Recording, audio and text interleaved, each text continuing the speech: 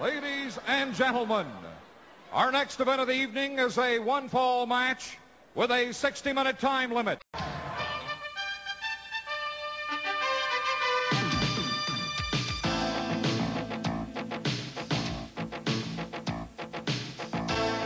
Welcome to the Starrcade 92 Control Center. Starrcade 92 is exclusively on pay-per-view, and it's this Monday night at 7 o'clock Eastern Time from the Omni in Atlanta. I'd like to have right now where the big boys play. This is where the big boys play, huh? This is where the big boys play. This podcast is a member of the Place to Be Nation family. Visit us at placetobenation.com, the only place to be in your pop culture world. Okay, it's been a while. Let me think, what do I say? Oh, wait. Well, hello everyone, and welcome to another edition of Where the Big Boys Play. I'm here with Chad, as ever. How you doing, Chad? Doing good today, Parv. And, have you regained your wrestling smile yet? Oh, no, not at all. However, I'm just grabbing a day, as it were. I went to Sweden last week, and I'm just about to go to Guernsey next week. And I have like 2 days in between, and I thought, well, why don't we get a show out? Just got back from the site of the last WCW show, Panama City Beach, Florida. Well, have a good time? Yeah, it's fun. Stayed about a half mile from Club La Vila, where the last show was at, where Shane comes down and announces he bought the company. Now, when was the last show that you and I did, Chad? Was it about a month ago? Longer than that? I think it's been closer to 2 months, but yeah, it's been a good little while. Because an awful lot has happened in that time, especially if you're British. We had the Brexit. What else happened? Wales reached the semi-final of the Euros. I met Will from Texas. Yes. Among other people. I also met Panther Wagner. Right. And producer Matt from the Brainbuster show. There you go. What a crew. Yeah, and we spent most of the time, believe it or not, sitting in the Science Museum looking for Will's kids. So there we are.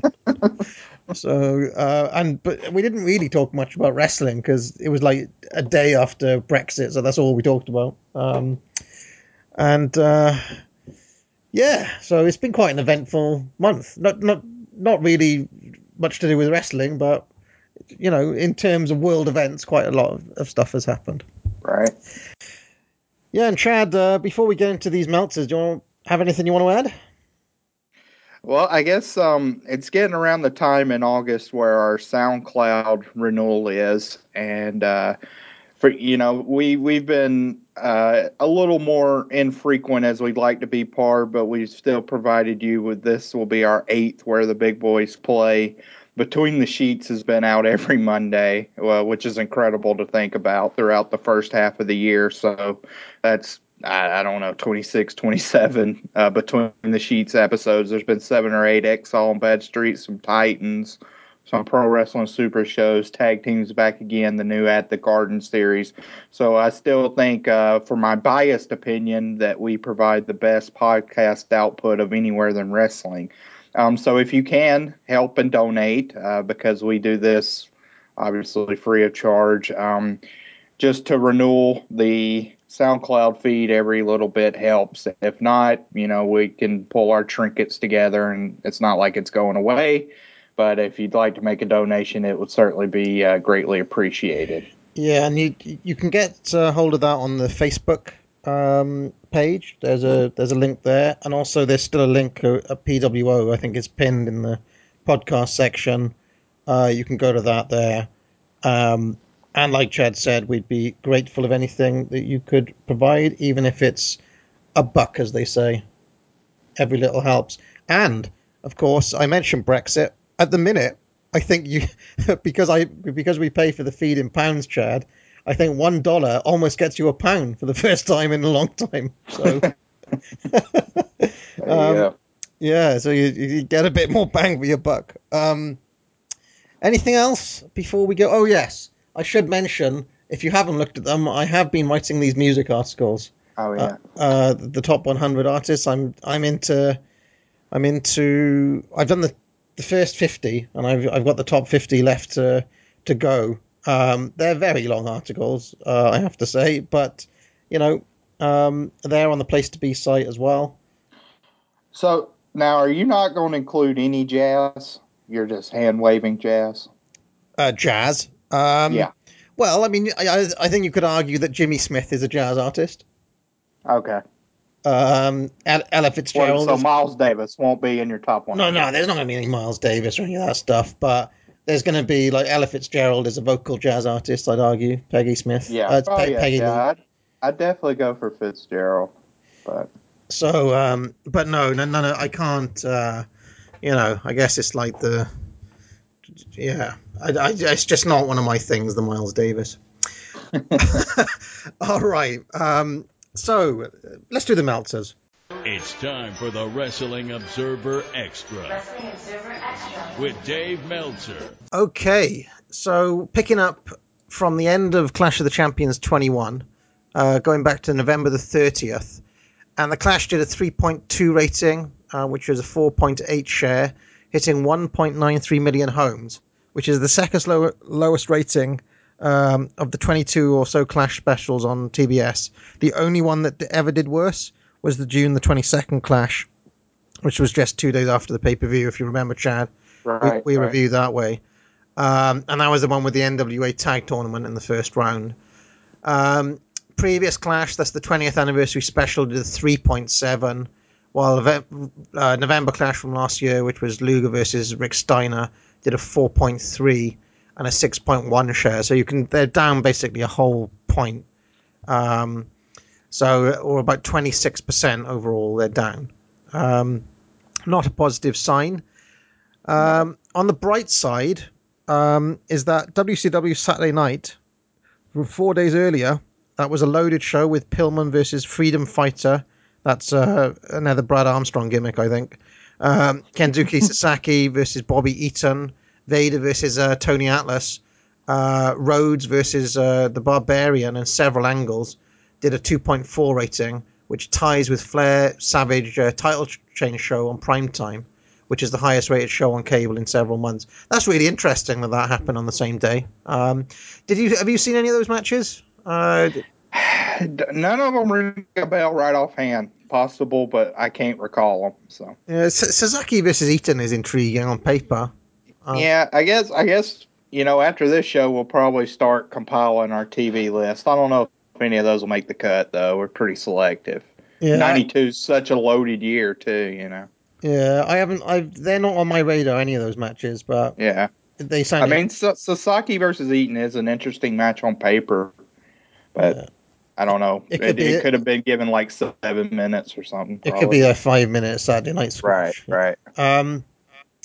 However, the continued increase on Saturday that has been taking place this month can partially be explained as typical seasonal variation. So basically, there's a bump every kind of late November, I guess, coinciding with Thanksgiving. Well, November. I mean, in the television world, November and February are both what they call sweeps months. Right. So you'll get all your first run programming in November and February. With the land of DVRs and stuff, that's became less relevant over the years. But certainly 1992, that was a big deal. It feels like these days it's kind of April sort of time. When did Game of Thrones come out? That's another big thing that happened. Game of Thrones finished. But isn't that generally out in kind of April sort of time? Yeah, they usually their seasons have started in April into June. But I mean, Walking Dead, they do 2 different seasons. One season's 2 parts of 8 episodes that start in October and end in early December, and then the second half usually starts in February, ends in early April. So it's kind of all over the board. And now with TV, The Americans is one of the top-ranked television shows by U.S. critics and really worldwide critics, but it gets dreadful ratings, absolutely abysmal ratings. So it's interesting. Well, anyway, here we are in November '92, and indeed, winter is coming. I thought I'd slip in that joke there. Where are we going? As for the Clash show itself, it was another sobering experience for WCW fans. It's pretty well acknowledged that Halloween Havoc was a bomb as far as show quality. One would think the pressure to deliver on a good show would have raised that memory. The lineup on paper didn't look like a Clash show, and then I guess you can go back to our review, Chad, to see what we made of that one. Right. Kind of panned out that way. I can't remember that at all.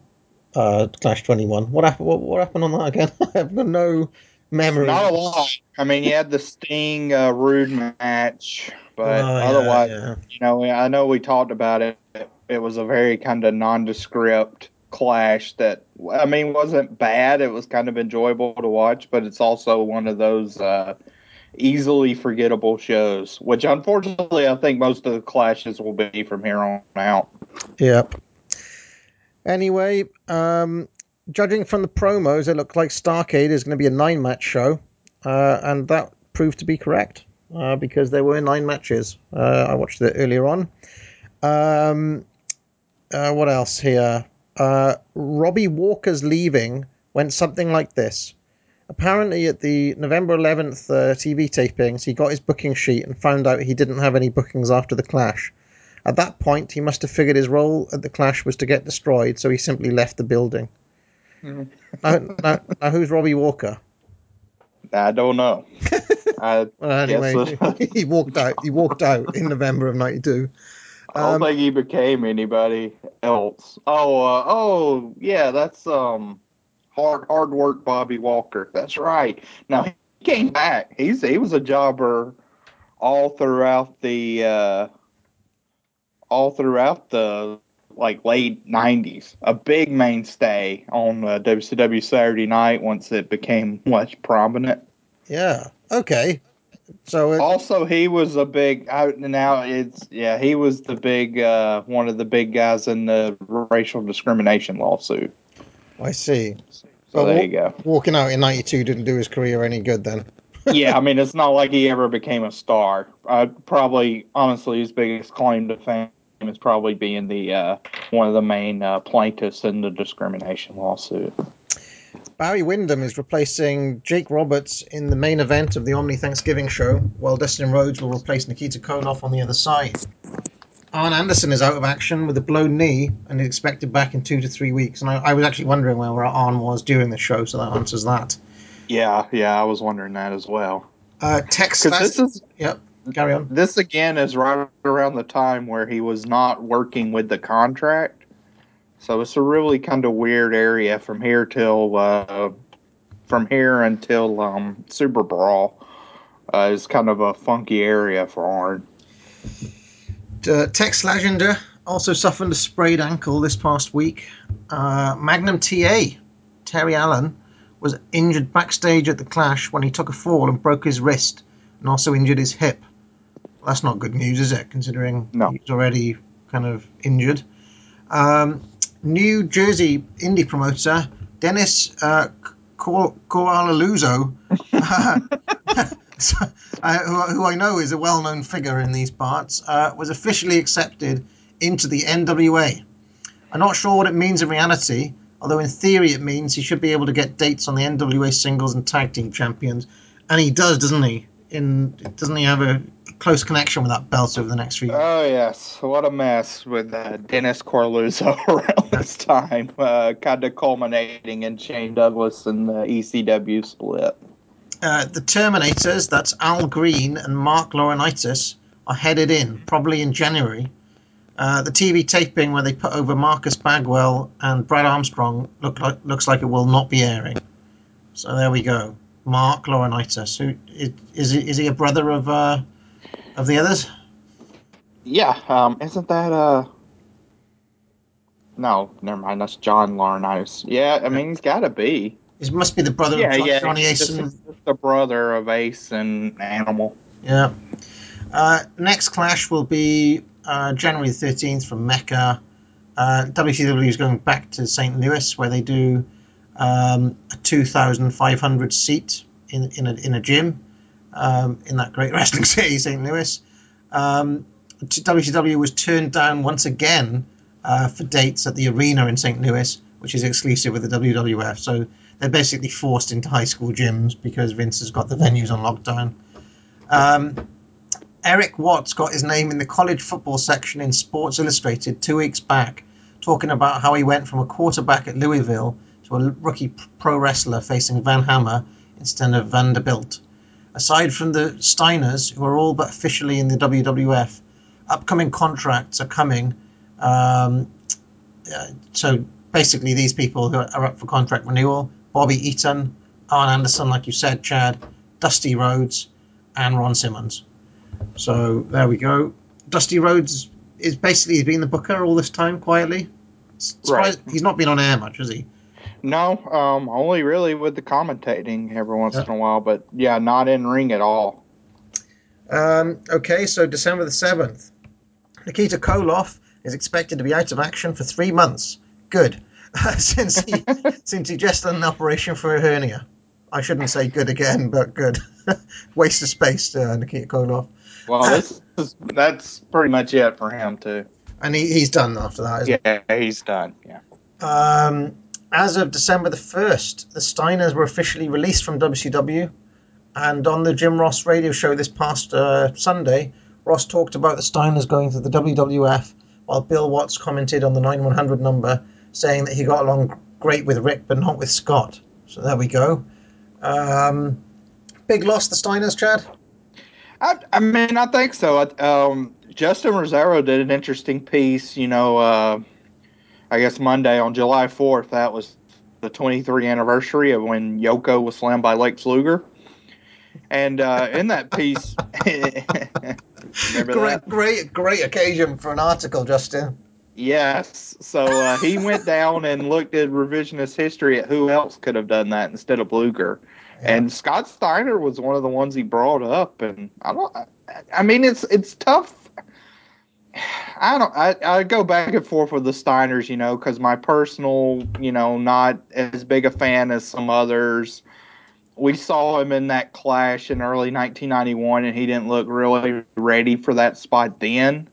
No. But in 93, I think he could have probably been groomed. I mean, certainly when he became the big Papa Pump character 5 or 6 years down the road from now, he had the character work down. But by that time, the athleticism had kind of went away a good bit. I guess that's something that you don't really think about with the Steiners going over there, is that it did affect the Scott Steiner kind of single star thing that had been hinted at for a few years. Because they were essentially just tag guys. It seemed poised to happen soon in WCW. And, yeah, I mean, they didn't split till I think it's the Super Brawl in 1998. So we're still 5 years from now, which is ridiculous to think about.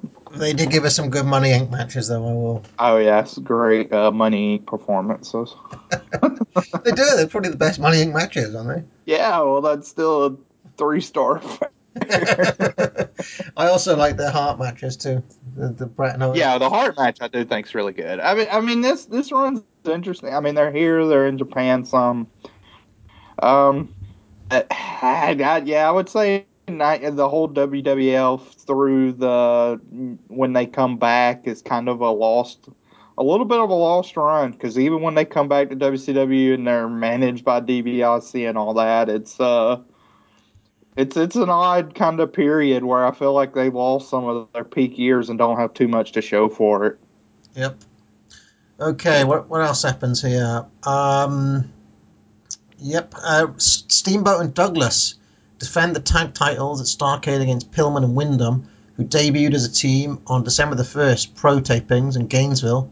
The ad slicks sent by WCW to the cable operators for Starrcade list the card as being a 10 luck of the draw tag team matches with winners advancing to Battle Bowl. So I guess that was the original concept. It also prominently features photos of Rude, Sting, Jake Roberts, Ron Simmons, Cactus Jack, Dustin Rhodes, Barbarian, and Steamboat.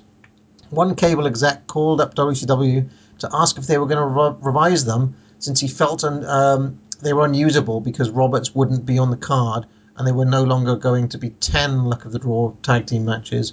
WCW said they felt there was no reason not to. So, terrible decision by WCW. Yeah. I mean, Vince would have pulled them without doubt. For sure. If Jake was on the promotion, you know. Yes. Let's keep on going. Super Brawl is going to take place in February in Asheville, North Carolina. God. Oh yeah. I'm sorry. Yep. I was thinking it was 94. I think, we've had a string where they've announced the date of the pay-per-views and then it's taken somewhere else, but this one actually did plan out. Yeah. By the way, I got that Omni Thanksgiving show pulled up. Oh, yeah. You know what the semi-main was on that show? No. Steamboat and Douglas defeated Tony Atlas and the Barbarian. Wow. That's... Tony Atlas still sticking around. Yeah, right before that was Erik Watts beating Bobby Eaton. Interesting. Yeah, it's a pretty dreadful looking show overall. Well, Tony Atlas, a legend at the Omni. Maybe that crowd remembers. Probably not. I guess, yeah. I don't know. Van Hammer suffered a broken nose from an accidental kick courtesy of Rick Rude. Good. Another good, yeah. That was in the Thunder Cage match at the Omni. What was the Thunder Cage match? Okay, yeah. So that was the big main event, which this show actually drew. It says on Graham Cawthon's site 5,715 paid. That's pretty good. It was Simmons, Sting, Van Hammer, and Dustin Rhodes versus Vader, Cactus Jack, Rick Rude, and Barry Windham. So that could have been good. Okay. Well, they're getting their money's worth out of that Thunder Cage. But I was going to say, that's all your star power in that one match. There's also a Steve Austin versus Brad Armstrong match on that show, which could have been good. So. I reckon that Thunder Cage match was literally because they had it still lying around from when they used it before. I think they were like, maybe. Yeah. We better just throw it out there. Yeah. Two Cold Scorpio is getting over huge at the house shows. Little Dylan Hales there, loving Too Cold. From the reports that we've gotten, his house matches have been great. And there is Which is kind of funny. I mean, Dylan probably was at some of these shows. There was a show in Charleston, South Carolina, December 4th. No, he was in Chattanooga at this time. Let's see when they were in Chattanooga. Okay, well, you have a look at that, and I'll carry on. November 27th. We don't have a card, but it included Van Hammer and Tony Atlas. So little Dylan Hales was marking out at that one, more than likely.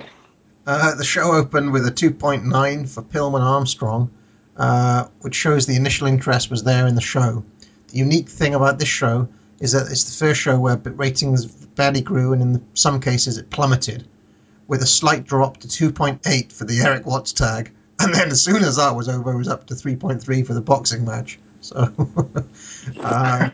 Erik Watts, ratings killer.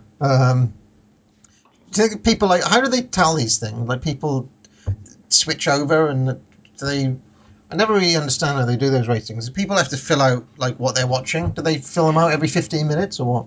No, I thought they, by this time, would have had a little box that was hooked up to their TV, right? Oh, is that what happens? And then which would have sent data where they could tell, when you flip over. Right. Okay. So did people literally turning over when the Erik Watts match came on? That's quite funny. Right. Yeah. I know for sure, like in the Monday Night War area, you could see that because that was by the time they had the minute to minute, and like with some segments, you could see by the minute just people flipping from one thing to the other one. Now, this is interesting. Because the main event ratings continue to be unable to break the 2.0 mark, they aired the classic Flair Steamboat match from Chicago this past Sunday, and this coming week they're going to be airing Flair versus Funk to try to boost the ratings. That's a weird thing, isn't it? Just showing old matches to try to boost the rating. A little nod of nostalgia. I would say with me as a kid, there wasn't much of this when I was growing up. I mean, obviously in the Attitude Era, they never showed a match from 1992 or whatever. No.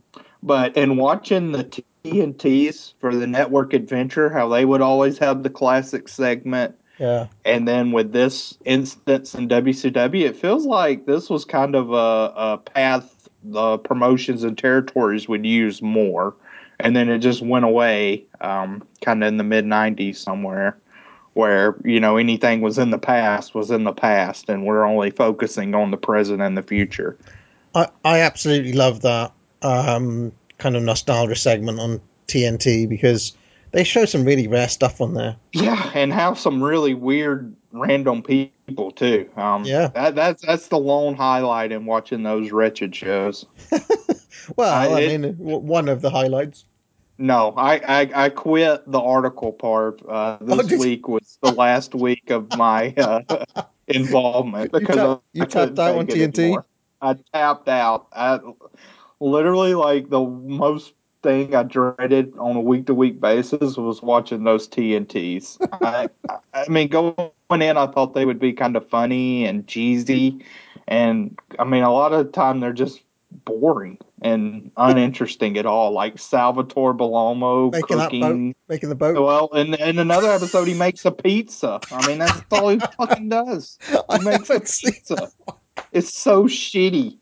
Tito Santana eating Mexican food. It's so bad. Oh, it is so. I mean, it's not funny. You didn't like the mailbag? Oh, hated it. And Alfred Hayes, boy, you talk about the stock plummeting. He is just dreadful. Not funny, not witty. He sucks. Alfred Hayes on those shows. I mean, this is a bit of a tangent here, but I do find it funny that you tapped out, Chad. One of the funny things about Alfred Hayes on the TNTs is that he can talk for 2 minutes and not actually say anything, which is a unique talent, really. Yeah, I mean, that's like the whole show. I mean, the whole show is just like it's an hour and a half of really nothing going on. Like it feels like they produced it, 15 minutes ahead of time. Some of these segments. We had one. Iron Mike Sharp. On the last one I watched, Iron Mike Sharp comes out for a segment. He's just yelling for like 5 minutes, trying to give this like spirited, fired up, pissed off heel promo, but it's like first year in wrestling training school. It's so bad. But yeah, I tapped out. I may join back up when they get to the NWA shows, the 605 shows, but no, I couldn't do it right now. Oh, Chad. Well, Sal Bellomo making a boat is one of the highlights of wrestling history. Just because I can't. You did see the pizza one. I mean, we may have to do a Titan special on Sal Bellomo making pizza. So bad. All right, let's carry on here. Where were we? Yes. That Omni show. No, Starrcade has got a healthy early advance. That's at the Omni as well, of course. Right. TV storyline for Simmons versus Rude is going to be that Medusa has somehow procured a favor from Simmons, his doctor, and gotten his medical records, and that they found that he's got a secret collarbone injury, and they're going to try to take advantage of it to get the title. In interviews they've already done, Rude promises Vader a shot at the world title rather than the US title, saying that he's going to win it. So that's an interesting little bit of intrigue in the angle. I didn't know that was a part of it. At least they're kind of acknowledging that. I was wondering, as we talk about the show with the announcement, as the show first goes on the air. Yeah. I thought that was kind of a bait and switch, but I guess at least if they're kind of acknowledging that it's a possibility, it's not as bad. So going on to December the 14th now, and Meltzer's got one of these super duper in-depth breakdowns of business comparisons. Now, I'm not going to go through all of them, and he's got like all of the different ones, WCW, WF, New Japan. What I thought was interesting here is that he's got like differences in how they performed, whether they're up or down each month. And from January to November, there's been a decline of about 45% to 41% across the business, both WWF and WCW, which is a pretty big decline in popularity, I guess. The interesting thing I thought was who's got the belt and what was the average attendance based on who holds the belt. Okay, I'm just going to go through these. So this is the estimated average house show paid attendance in 1992 and who was champion during that period. Okay, so Ron Simmons, 1,623. Okay.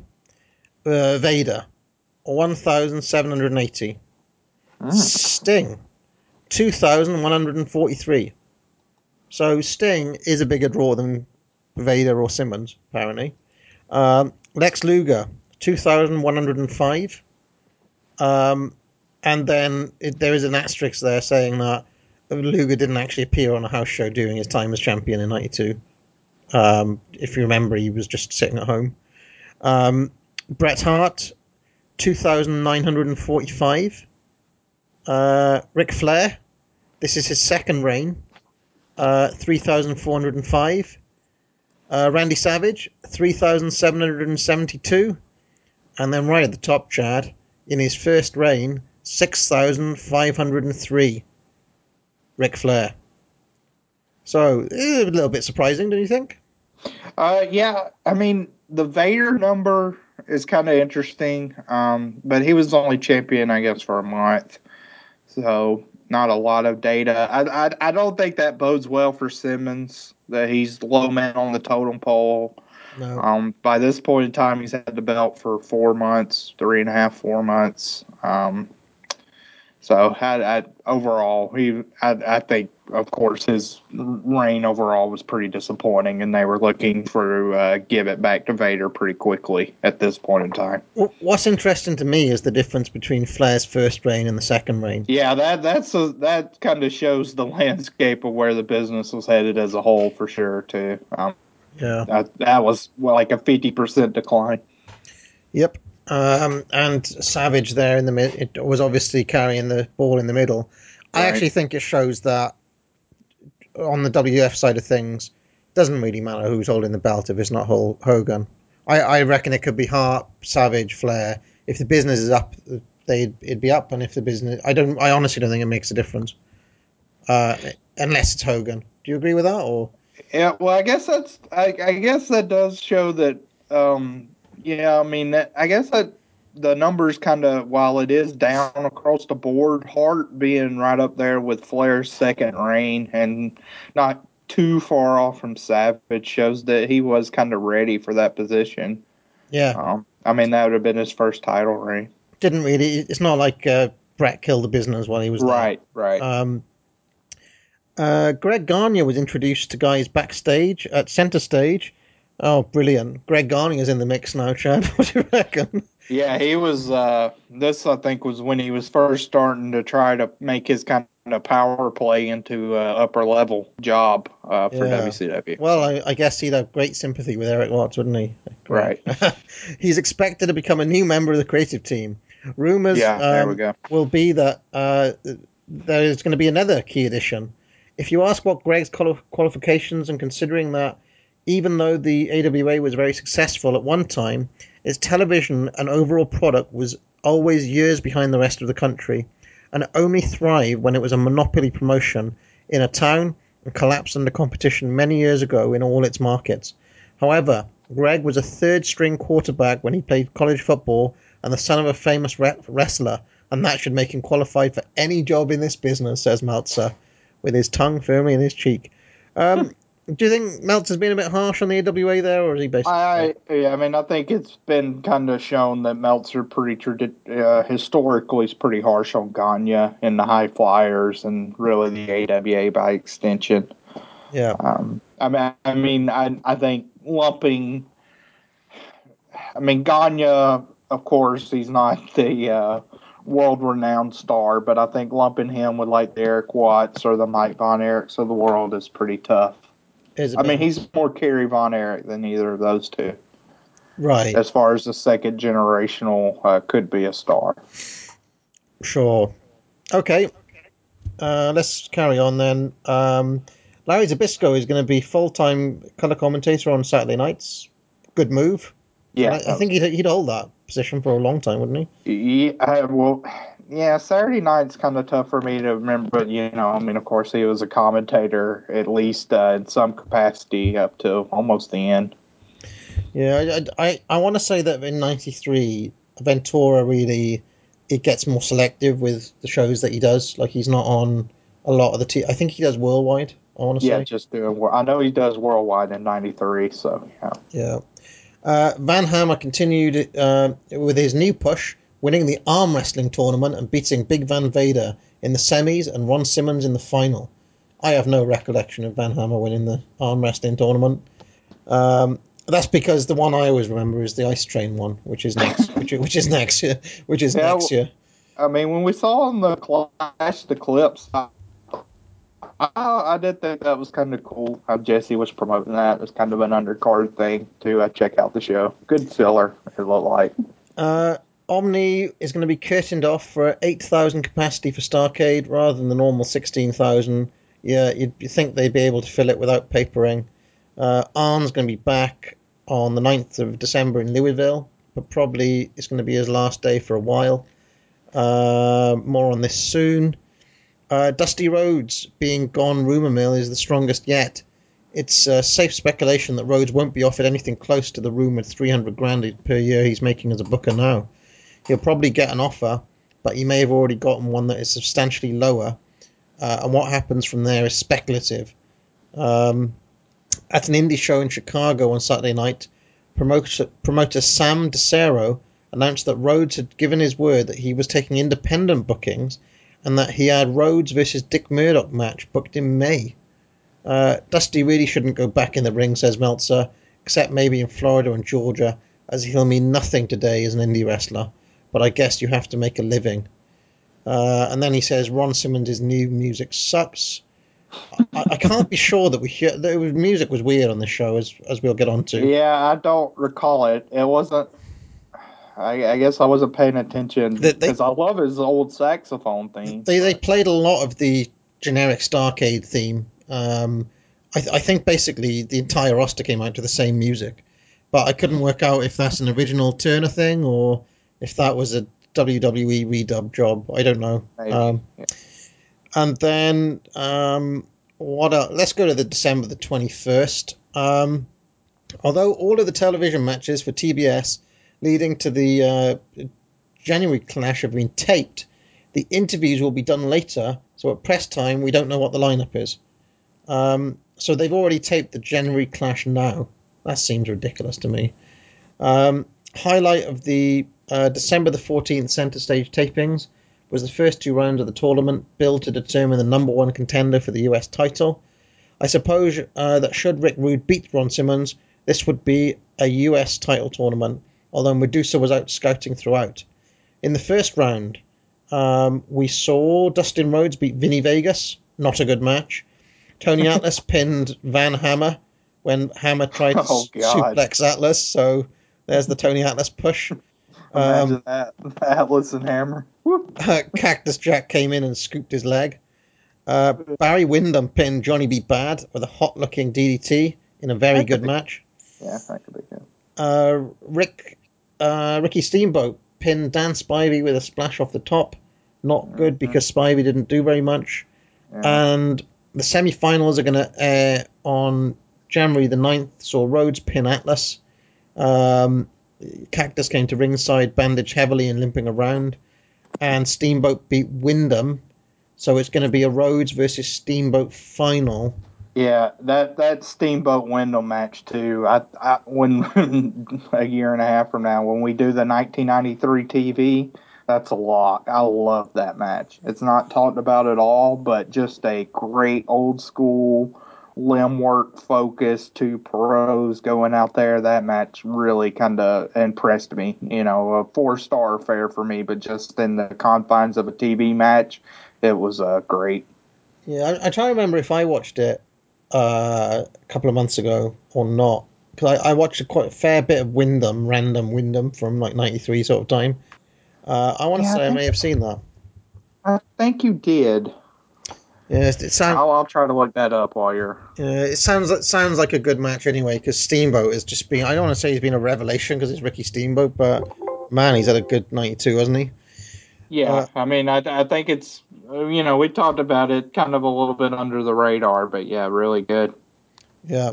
Well, he's definitely, I mean, we'll do the awards on the back of the TV special, but I'll just say it here, it's going to be a close call, and Steamboat's right in the mix for Worker of the Year for me. Nice. So what else? Yes, Paul Hornung, Heisman Trophy winner in the mid-50s at Notre Dame, legendary halfback with the Green Bay Packers in the 60s, did interviews talking about Erik Watts. And we're going to see him again tonight, aren't we? Arn Anderson's still out of action with a knee injury, although Anderson is definitely staying. He's not going to be resting for a while. Still no word on Bobby Eaton. Eaton stays too, doesn't he? Doesn't he just stay all the way to the end, Bobby Eaton? Yeah. Funk vs. Flair is going to air on the 20th of December. Bill Apter was in the 12-14 tapings to tape segments and shoot photos presenting the PWI awards to various WCW personnel. Even though Paulie Dangerously won Manager of the Year, he wasn't brought down for the presentations, which seems to be another nail in his coffin. Yet another nail in his column will be. Yet another nail is that his column is going to be pulled from WCW magazine. So the writing is on the wall for Paulie there. Paulie was going to receive his award on 12/19 at the grand opening of the New York City nightclub. So there we go. Even though all pre-match publicity of the Louisville show on 12/9 centered on Watts, who played football there last season, that's Erik Watts, it was Too Cold Scorpio who got the biggest reaction. Watts got a decent amount of cheers and some boos, beating Bobby Eaton with an SDS. So even in his hometown, Erik Watts was booed, is the news I'm taking from that. What else have we got? Erik Watts was heavily booed in Greensboro against Steve Austin, with negative signs all over the building. Rude was in Greensboro but didn't work because of a shoulder injury, reportedly jumped in a parking lot by someone a lot larger than he was. Rude flattened the guy with one punch. The guy came back later and wound up in his face, introduced to the hood of several different cars. The guy came back later and wound up with his face introduced to the hood of several different cars. Do you know about this, Chad? No, I did not. That's interesting story there. Rick Rude was jumped in the parking lot and then beat the shit out of someone. Pretty badass by Rude. Yeah. Well, I always hear that Rude was really like a tough nut, like a hard character in the business, you know. Right. And that you wouldn't want to mess with him. So, interesting little story there. Austin versus Rude there. Where is Austin? Yeah, he kind of lost his way. I mean, it's sort of with the Dangerous Alliance fizzling. I mean, you see that... He wasn't on this car, was he? No. And you saw that... you saw that Arn, he's not on this card. He's kind of hurt, but even when he wasn't hurt, not very prominent. Bobby Eaton, nowhere to be found. Zabisco's announcer. Yeah. And then Rude. I mean, Rude's still prominent, but I would say at the end of '92, he's certainly not as hot as he was at the beginning of '92. Absolutely right. Well, he lost his moustache. Across the board, they really kind of fizzled. It was all started going downhill when he shaved that moustache off, I'm telling you. So December the 28th, and this is the last one I've got. I don't know how much detail we want to go into, Chad, but Meltzer says, with the year coming to a close, I'd like to make my personal 1992 awards picks. And then he goes through every single category, picking out who he has. Wrestler of the Year. Obviously, he gives it to Ric Flair. The other contenders are Manami Toyota, Rick Rude, Kenta Kobashi, Bret Hart, Stan Hansen, and Kawada. Looking at what each did, then he goes through all of the different things. But he ends up picking Flair. So, as Wrestler of the Year. As Wrestler of the Year. Do you agree with that? Is he doing it as it's like Luthez box office or is most outstanding? Just Wrestler of the Year. You know. It's just called Wrestler of the Year here. So I don't know. I mean, he's not my Wrestler of the Year. So then most outstanding, he gives it to Toyota. Oh yeah. Okay. Yeah. So that would have been the Luthez. Blah blah blah. Yeah, that's fine. Flair's a good choice for that. Most outstanding for Toyota. I can see that. She had a really good 1992. 92 is kind of an odd year. There's, I think, a lot of candidates. And also, as I reiterated, it's one of the years I haven't dived all the way through yet. Yeah. So it's tough for me. I mean, I'd probably think Rude or Steamboat are probably top two. Toyota's in the mix. Kobashi is in the mix for me, as well as maybe Masawa. He actually says something I strongly disagree with here. He says Toyota is his pick first, Kobashi second, Liger or Kawada battling for third. Top American, Liger's up there too. Top American in his book, Shawn Michaels. So. Oh yeah. I mean, I would have somebody like Flair ahead of him in just ring work alone. I don't understand that. That's very odd that Rude's 1992 for Meltzer is just not even on the. I mean, because that is such a rep, you know. Yeah, not on his radar. Neither does he mention Steamboat. Honestly, I would pimp my man Hasse. He has a great 92 as well. A lot of those matches I watched of his were 92. So. Yep, the bloodbath from Muta's 92. And actually, I mean, I haven't seen Muta had a lot of notable matches in 92, but also a lot of shitty ones, as we'll get onto. Best baby face. He said Hulk Hogan, basically. I mean, I'd go Steamboat over Hogan for babyface. Sting. Yeah, Sting's not a bad choice. I can handle that. What else? Davey Boy Smith. Okay. Yeah, I mean, he had SummerSlam that year. It was probably his career year, wasn't it? Yeah, I would say, really career match. I mean, 93, we'll see in WCW. He has a decent run, but it's really that one match, you know, because he was gone so quickly after it. Well, he said there are plenty of other people in that mix. Pero, Guayo, Masawa, Anita. I mean, Kobashi should be in it. Kobashi, him and Kikuchi was killing it. Savage, Muto, you mentioned, Undertaker. So, Bret Hart. It's quite interesting. I think it's great here, really, isn't it? Yeah, 92 to me is one of the, worldwide is one of the more interesting years, I think, overall. And then when he... look at this, best heel. He mentions Blue Panther as a Dory Funk Jr. style champion rather than a strong heel, which I thought was an interesting comparison.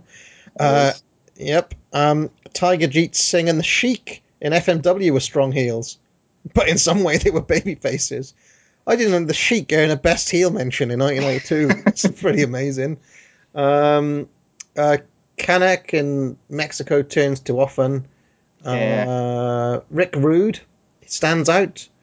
Ric Flair. Who else does he mention? Vader, and he ends up picking Vader as the most effective heel. So there we go. Jake Roberts as well. I can't. What did Jake Roberts do in '92? He's kind of he's nothing. Yeah, spin the wheel, mate the deal in the match at Undertaker at Mania 8. I mean, I guess his stuff with Savage blew off too, so he's got some stuff. Then feud of the year, he goes with he says nothing can touch Masawa, Kawada, Kobashi, Kikuchi versus Jumbo, Taue, Fuchi, and Ogawa. So I'm not going to argue with that because that's an all-time great feud. Hogan and Piper versus Flair and Sid Justice. Was that a feud? Flair and Sid Justice. When was that? I remember Flair versus Piper. I mean that over Steamboat and Rude. And then he has Liger versus Samurai squeaking by Rude versus Steamboat for third, based on having the superior epic match. Yeah, the Liger Samurai match is epic, but so is Beach Blast 92, first off. But those two feuds, as well as I was surprised he didn't mention Toyota versus Yamada. They had an interesting feud that culminated in a hair versus hair match that he was at live. Yeah. And that's kind of a cool feud of tag team partners that feud, but then remain as a tag team. But yeah, I mean, 92 for feuds. I mean, you got the Liger Samurai, you got Rude and Steamboat, you got Dangerous Alliance versus, Sting Squadron, Kobashi and Kawada and Masawa versus Jumbo's crew. There's a lot of great feuds. He also gives a mention to Shawn versus Marty Jannetty. So there we go. Well, that was memorable. People still talking about the kick through the glass, don't they? Tag team of the year, he goes with Toyota and Yamada first. then Kobashi and Kikuchi. And third is Masaru and Kawada. Seems fair enough. Fine with that. Most improved, Mariko Yoshida. Yeah. Of All Japan Women. Who else has he put in there? El Samurai. Yep. And Suzuki. I guess that's Minoru Suzuki. Yes, not the one that we're going to see tonight. Okay. Most unimproved. what sort of award is this? But his picks are really funny. Hercules Hernandez, Tony Atlas, and Repo Man. Those are okay. Best on interviews. Yeah, I mean, I kind of hate that award because it's like all three of those suck ass anyway. Well, it's a stupid award. Most unimproved. Best like none of those three were ever seen. I mean, I guess maybe Smash was, so that's fine. But yeah, come on. Who thought Hercules was ever really good except some of his stuff in Mid-South really early in his career? Best on interviews is Ric Flair, which I'm not going to argue with because I think Flair's 92 is. I mean, well, I did a whole show on it once. I honestly love his 92 for promos.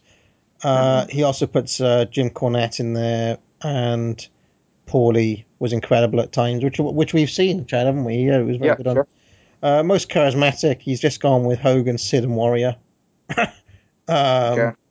Okay, and then he's got Ricky Choshu as an honorable mention, and Maeda. And then best technical wrestler is Jushin Liger, with Hiroshi Hase and Pegasus Kid standing out. Liger is so spectacular. Hase is so fluid. No offense meant to Bret Hart, but when you say excellence of execution, the man is Hase. There you go. Dave Meltzer said it, kids. And Pegasus Kid. Now you're vouching, relying on Dave to validate your points. Well, when he agrees with me, he's spot on, isn't he? Oh yeah. That's always true with Meltzer. He could be out of his mind till he agrees with you on a point, and then he's a genius again. I think it's a close comparison. I think they're both very good execution-wise, Hase and Bret. Bruiser Brody Memorial Award goes to Vader. Slam dunk to Vader. Best flying wrestler is Liger. Most overrated. Okay, it has to be Erik Watts. I don't understand that because who in their right mind ever rated Erik Watts? It's stupid in my view. But then he goes on a whole thing about Bill Watts' nepotism. His other picks include Van Hammer, and who else? El Cicolico. Who's the brother of Mil Mascaras and Dos Caras. So those are his picks. Most underrated. I don't think anybody rates Van Hammer either, do they? Not really. But that's the problem with that award. The way it's worded is it's most overrated relative to their push, not to who thinks highly of them. Okay, well, Erik Watts a slam dunk then, I guess. Right, and then Van Hammer, I mean, he was getting pushed. So those were actually good choices, but I hate the way that award's worded. It's still confusing to this day. He's kept that one. Most underrated, he's given to Gran Hamada. And he says Gran Hamada is as good a worker as Ric Flair. I don't know. I don't recall much of Hamada in '92. He was in Mexico in UWA. Okay. Eddie Guerrero and Lightning. Don't think he was underrated in '92. And then he's also throwing in Dean Malenko and Masafuchi. Masafuchi's a good choice. He's one of the most complete workers in the world. And I actually think he is fantastic in 1992. Probably my favorite year of his. So, best promotion.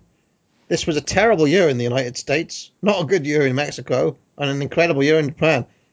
It's weird hearing that now. That he says it's a terrible year in the States. But I guess Meltzer's talking about business, not aesthetics, right? Right. So he's basically just giving it to All Japan Women. So there we go. Even though he says All Japan Men's are the best main events anywhere to be seen. Best television show, he's given it to All Japan. with New Japan second or Smoky Mountain third. WWF is zilch when it comes to quality of wrestling, and a great deal of its product is aimed at the common denominator lower than most cockroaches. And WCW just didn't make sense. It was pretty harsh. God. Pretty harsh on WWF there.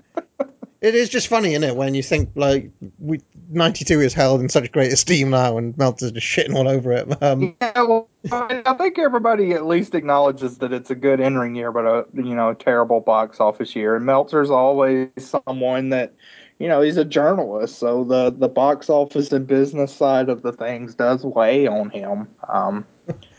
He will talk creatively about the quality of the work, but the business side certainly is a part of it. Match of the year. He says, far and away, this was the best year for actual great wrestling matches in my opinion. There were probably 30 or 40 matches this year that could have cracked the top 100 matches of the decade from our 1989 yearbook.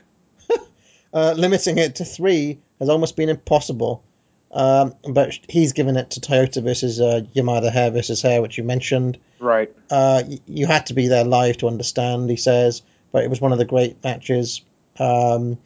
Second place is given to Kikuchi and Kobashi versus Fuchi and Ogawa, which is an interesting pick. And then the third best match is given to Toyota and versus Inoue from the Wrestle Marin-Piad show. Yeah, Marin-Piad. I'm guessing this was before he saw Dream Rush.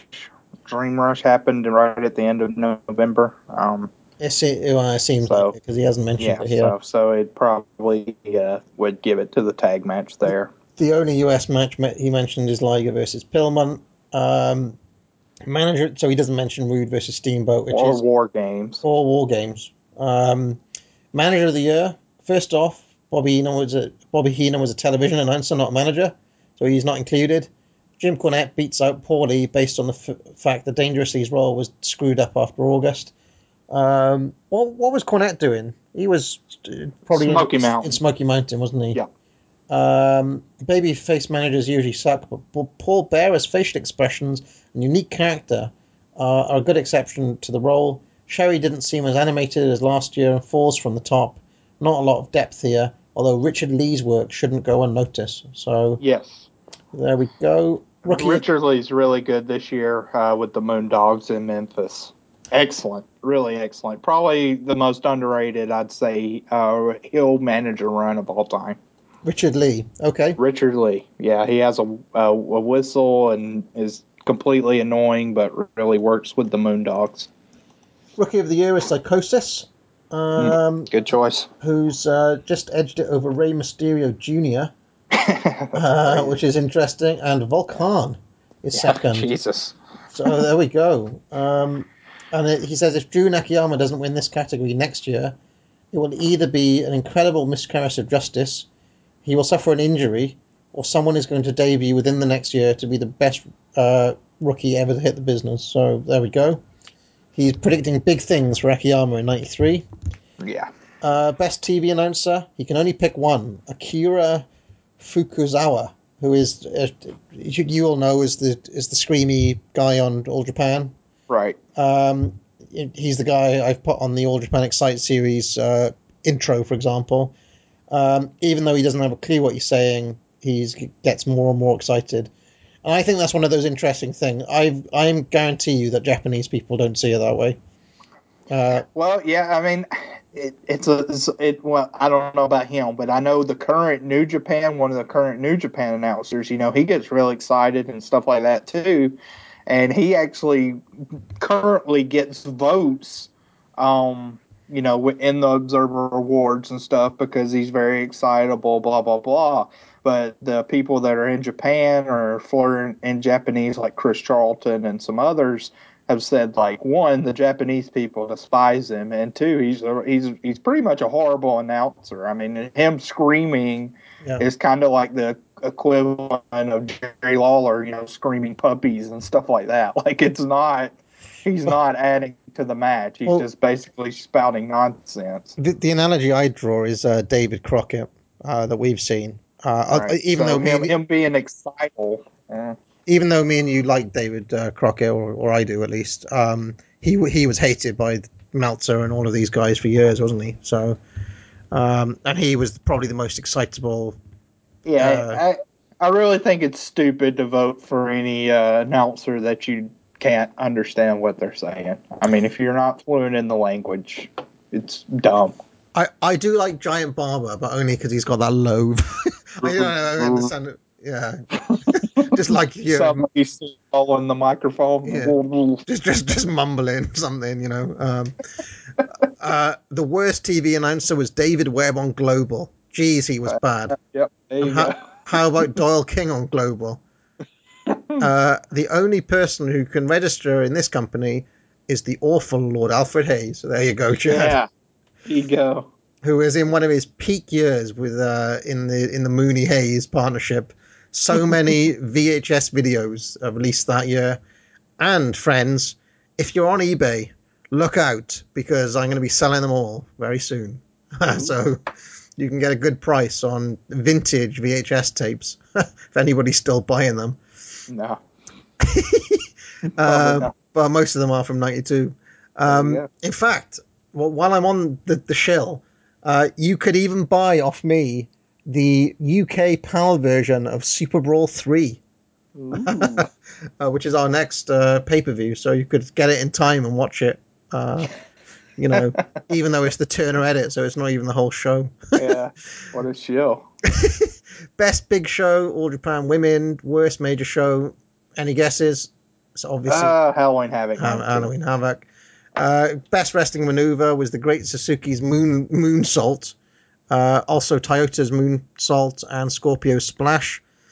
Rey Mysterio Jr. coming off the top rope into a Frankensteiner defies the laws of physics, and he says, boy, we've sure come a long way from Scott Steiner's Frankensteiner. Was the greatest move in the world, haven't we? He says, which seems ridiculous now. But do you know what? I don't know if we've moved a long way from the moves that Rey Mysterio was doing. No, I mean, nah. I mean, you can only sometimes, like with 630s and stuff, I guess, to a degree. But I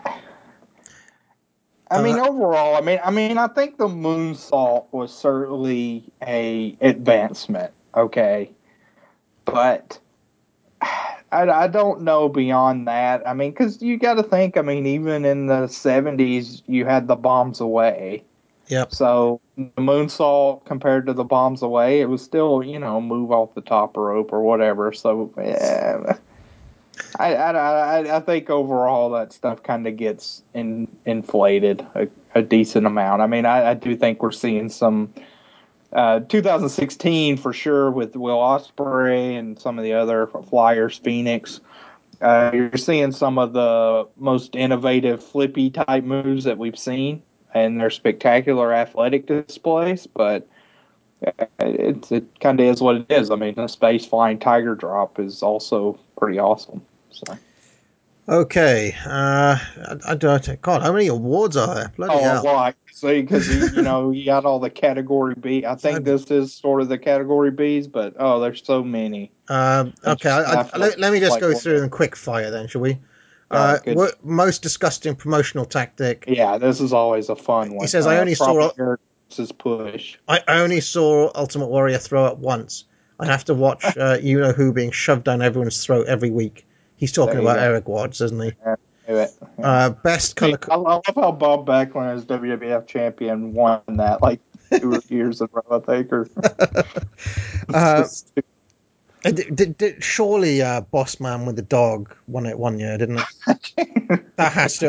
There's been some bad promotional tactics that hadn't won. I mean, like you think about like Fritz von Erich forging his dead son's signature. I mean, that's a bad promotional tactic, and I don't think that won.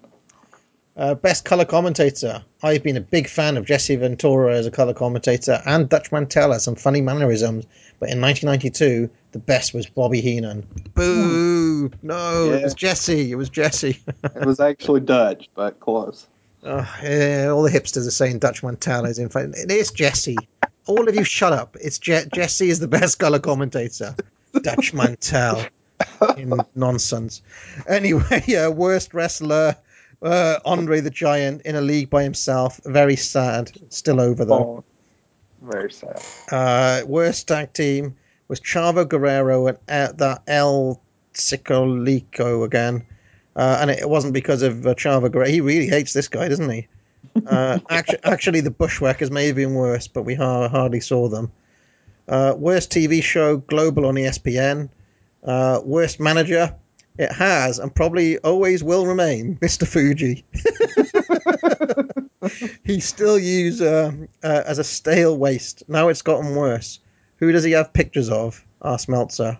How is he still in a job?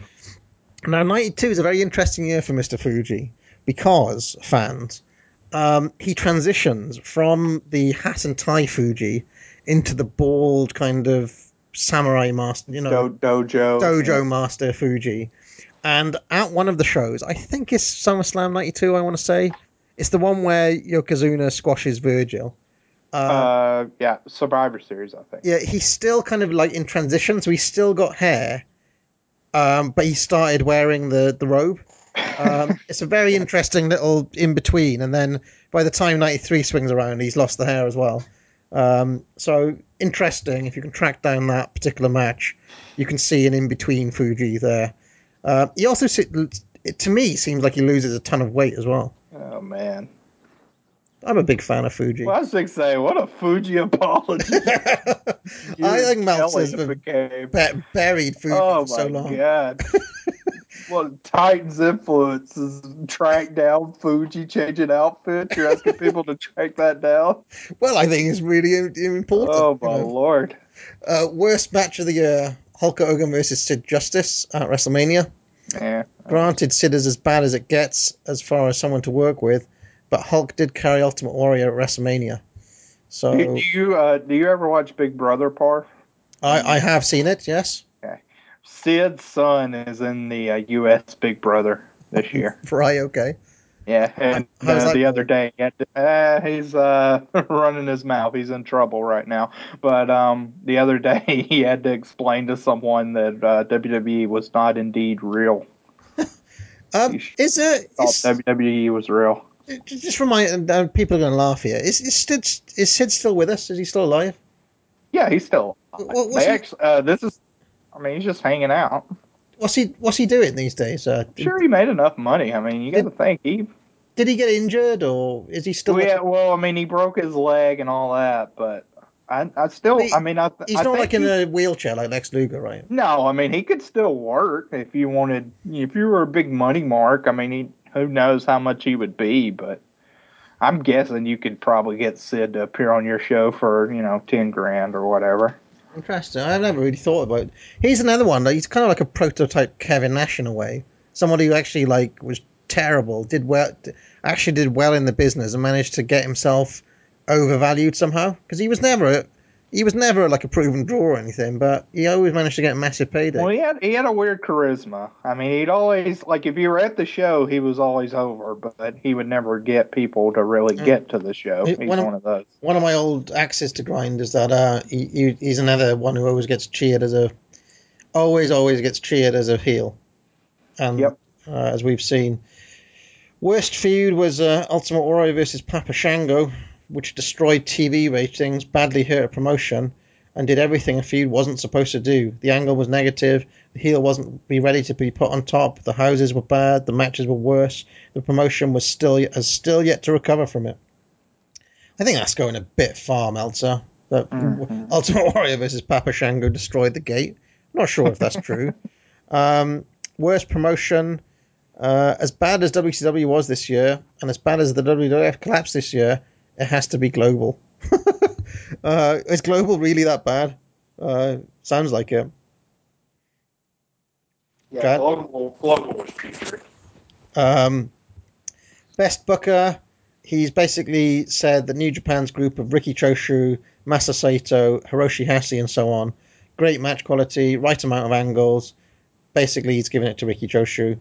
And then he's given it to Jim Cornette, who did a great job. And third, he's given to Vince. He did a great job with what he had, but he had the ability to get better talent and he made the mistake of trying to serve too many masters. In the end, ended up serving none. So there we go. I actually am a bit of an apologist for 92 WWF. I think it's a perfectly well booked year. Business was down, but I actually think it's a decent year. I mean, yeah, Papa Shango versus Warrior, but there's a lot. Yeah, I like 92 WWF. It's still weird. I think it's better overall than 93, 94, 95. Stuff like Michaels versus Rick Martel has a little feud in there, and just it's all right. It's probably better than 92. So really, of the first 6 years of, 98, 99 has the great angles, but terrible in-ring. I mean, I could almost say you could make a case that 92 WWF is top 2 or 3 year of the decade. It's just kind of weird to think about, but probably is. Best promoter, he's given it to Giant Barber. He doesn't do a lot, but maybe that's the best policy. Everything works, nothing is broken. I can't argue with that. Best gimmick, his favourites were Ice Killer and Mike Samples as Vince McMahon. Although it had to be toned down when USWA and McMahon started working together. The best new gimmicks were the Skinheads and Yokozuna. I'll go with the Skinheads because Yokozuna was just getting out of the blocks. Undertaker has been by far the most successful gimmick of the past few years. The worst gimmick, I'd like to say Ron Simmons being pushed as the first black champion, but when a group says it wants to get back to serious wrestling and then pushes Doink the Clown and has Matt Moon doing an interview saying he's from another planet, well, take your pick.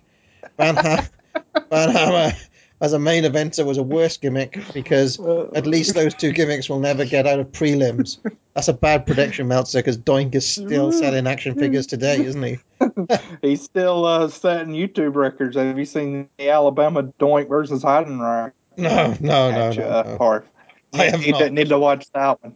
Heidenreich. It's okay. It's from a parking lot in the Golden Corral. Why is it setting YouTube? Is it that ironic? Oh, it's YouTube so bad. It is probably the worst match you've ever seen in your life. Who's playing Doink there? I don't know. It's some fat, random dude. And he's not even got, it's so bad. It is so bad.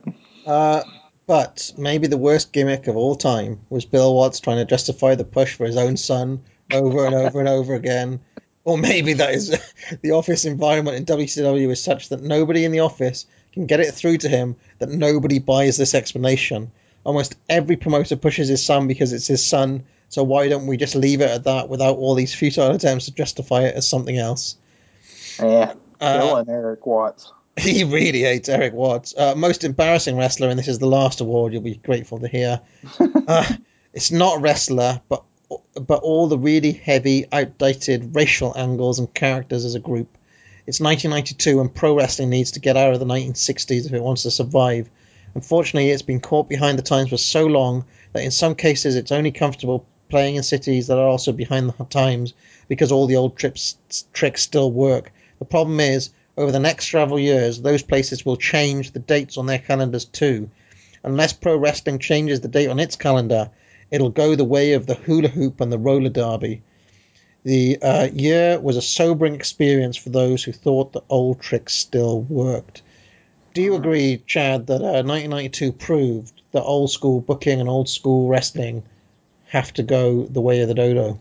I think to a degree in the way he's talking about, but you could do the same speech for, current day I think it's gotten a little better, but it's still not great to where the climate of the culture is, it's not kind of where it needs to be, I would say. Last bit of news then, and we're back to WCW land. Bill Watts is not... Let me just say, just a real quick, okay, because think about, and I don't know any inside knowledge or, what he is behind the scenes, but on the American Independence, you have two guys that are very good, and Prince Mustafa Ali, who actually is in the Cruiserweight Classic, and also Isaiah Velasquez. And they primarily are in a promotion called Freelance, which has some buzz, but there's a ton of U.S. independent promotions and now UK promotions that are generating a ton of buzz. And how many times have you seen Mustafa Ali who, a Muslim gimmick, but not like in the Muhammad Hassan vein. I mean, where else is he working? Not a lot of places. So that's kind of where we're at. Yes. Okay. Well, Bill Watts is now saying that the wrestlers, if they miss time due to injuries, will be paid by workman's comp, which means they'll receive some money, although not the money they would receive if they were working. This is different from what Watts said in these pages when all the controversy came up, and he said he was eliminating workman's comp because it would be a $400,000 per year savings to the company. If it's a change, at least it's a step in the right direction. Bobby Eaton is still being booked on house shows after his contract expires, so I suppose that means he's going to get an offer. And then he says it was pretty much disgraceful, the editing job they did on Flair Funk I Quit that aired on Sunday. One of the all-time classic matches was reduced to about 4 minutes, all of which had Flair on offense. Maybe they can cut some of those old classic sitcoms on TBS down to 4 minutes, just to show the introductions in the last 3 minutes of the show. It'll almost make as much sense. If you're going to ruin it, why even show it? Says Meltzer. So he's pretty. This is really cagey Meltzer this week. He is pretty fired up. Just grumpy around the holiday. Omni has a $22,000 advance for Starrcade with 1 week to go. Should look full on television, and it did. It did look like a decent crowd, didn't it? I think they had 8,000 in the building. They had like 6,000 paid. So, Paulie Dangerously did receive his Manager of the Year award from Pro Wrestling Illustrated at the opening of Club EMA in New York on December the 19th. The event drew some local publicity, including a front-page story in Dangerously's home newspaper and a lot of photo publicity, since Dangerously arranged to have the Barbie twins present him the award. A lot of heat continues in regards to his future with the company. I expect he'll be working the book dates after Christmas against Medusa, but there doesn't appear to be any plans for him after that. Dangerously contract is different from any of the wrestlers because it is a TBS employee contract rather than an independent contractor deal, and this means that his expenses on the road are paid for by the company, and he also gets the entire company benefits package. TBS has been investigating his expense receipts for the past 3 months. He's probably using them to set the scenes for ECW, I suspect. A lot of letters have been sent back and forth between Dangerously and WCW over the past week, and the two sides appeared, unless a compromise was reached imminently, to be headed towards a major blowout. And then Saturday night on 12/12 did a 2.5 rating, while main event dropped to a 1.9. What did you think of all the new theme music? He says on television this past week they aired a match with Dustin Rhodes and Ron Simmons versus Paul Orndorff and Rick Rude, which went off the air with Saturday and aired the conclusion on Sunday. Typical let's get out of it DQ. As something that hasn't been done in a while, the idea of continuing a match the next day is probably good, but if it becomes a regular pattern, it'll wear out in a hurry. What do you think of that, Chad? A match going off air and then concluding the next day. Yeah, I like it. As kind of what he said. I mean, I like it as an exception, not the rule. All right. Well, let's take a quick break, and when we come back, we're going to review Starrcade 92. Promotional consideration paid for by the following. What's up, everybody? This is Kevin Kelly. Make sure you check out every episode of The Kevin Kelly Show right here on the Place to Be Nation. PlaceToBeNation.com. The Kevin Kelly Show. Every episode is a winner. At least we hope. Place to Be Nation's Justin Rosero here. In addition to The Kevin Kelly Show, we have a ton of great podcasts available to you on iTunes, Stitcher, Google Play, and PlaceToBeNation.com. And we now offer them to you on 2 great feeds as well. On the Place to Be podcast feed, you can check out Scott Criscolo and me on the Mothership, the Place to Be podcast, with our famous Vintage Vault pay-per-view reviews. PTBN also covers current day wrestling with clotheslines and headlines, main event, Mission Indie Possible, in our monthly pay-per-view reaction shows with immediate feedback on WWE, NXT, and Ring of Honor Super shows. Relive wrestling's past with our monthly pay-per-view rewind series led by Ben Morse and the Dangerous Alliance Wrestling podcast as we dive into various subjects in the form of exercises and games. We also have sports covered too with the Sports Lounge, the TJ McClune Show, and NBA Team Podcast. On our brand new PTB Pop podcast feed, we offer great shows such as the Glenn Butler Podcast Hour Spectacular, Rank and File, Lucha Undead, as well as a veritable podcast heaven for comics fans with the hard-traveling fanboys, Sellers Points, Todd Weber's Conversation, and Imaginary Stories. Subscribe to both feeds on iTunes and be sure to rate and leave feedback as well. All of these shows are available on PlayStation.com, where we cover pro wrestling, sports, movies, comics, plus tournaments and more. Be sure to check out on the right-hand side of the site for details on how to support the site when you shop at Amazon and download our free Place to Be Vintage Vault Refresh ebooks. We also want to thank our friends at Bonehead's Wing Bar in West Warwick, Rhode Island, and Fall River, Massachusetts, and Scott Keats' Blog of Doom. Be sure to follow us on Facebook, Twitter, Instagram, and Tumblr as well. PlaceToBeNation.com, the only place to be in your pop culture world. This is Parv, and I'm here to tell you to listen and subscribe to the Pro Wrestling Only Place to Be Nation podcast network. That's the PWO PTBN podcast network, where you'll find a ton of in-depth shows done by hardcore fans. We've got Chris Zellner's 1-2 punch of Exile on Bad Street, and with David Bixenspan, a smash hit Between the Sheets. We've got Wrestling Culture with Dylan Hales and Dave Musgrave, Goodwill Wrestling and the reaction shows with Good Old Will from Texas. We got This Week in Wrestling with my man Pete and Johnny Sorrow, Stephen Graham and Tim Livingston's Pro Wrestling Super Show, Tag Teams Back Again with Kelly and Marty Sleaze, and a ton of other great shows too. And of course there's Titans of Wrestling and Where the Big Boys Play with yours truly and some dude from down south called Chad. PWO PTBN Podcast Network. Pete, there you go. He'll get a kick out of that. All right, welcome back, everyone. If you're wondering why Chad is laughing, it's because I revealed that back in 2013 I saw some live show, and apparently some pimped guy was on the card, and I absolutely hated him. Who is this Will Ospreay character? Yeah, we were just, I don't know how we got on this topic of it, but I remember this was when we was doing the podcast, but this was before kind of the UK indie boom. So I remember Parv talking about going to this one Rev Pro show that had Liger on it. And so we were reminiscing about that, and he was like, man, I remember the Swords of Essex was just like the worst tag team I've ever seen. I was like, oh, well, guess what? Little Billy Ostrich was on that show. Terrible. Or in that tag team. Well, they were bad that night, anyway. Yeah, I don't think you would think too much of them now, but... Is this why everybody's been telling me to watch this Ospreay character? It's like, you've got to watch this match. Yeah, you've got to see Ospreay. That's him. I'd rather not, chaps. Yeah, you will hate Ospreay. Most of Ospreay's matches you would despise. Okay, let's get into Starrcade now. And we've got an intro, and there seems to be an awful lot going on this card. We've got like loads of different titles up for grabs: the Battle Bowl, the Lethal Lottery, the King of Cable. Is this loaded, or is it just way too complicated? I think it's too bloated, for me.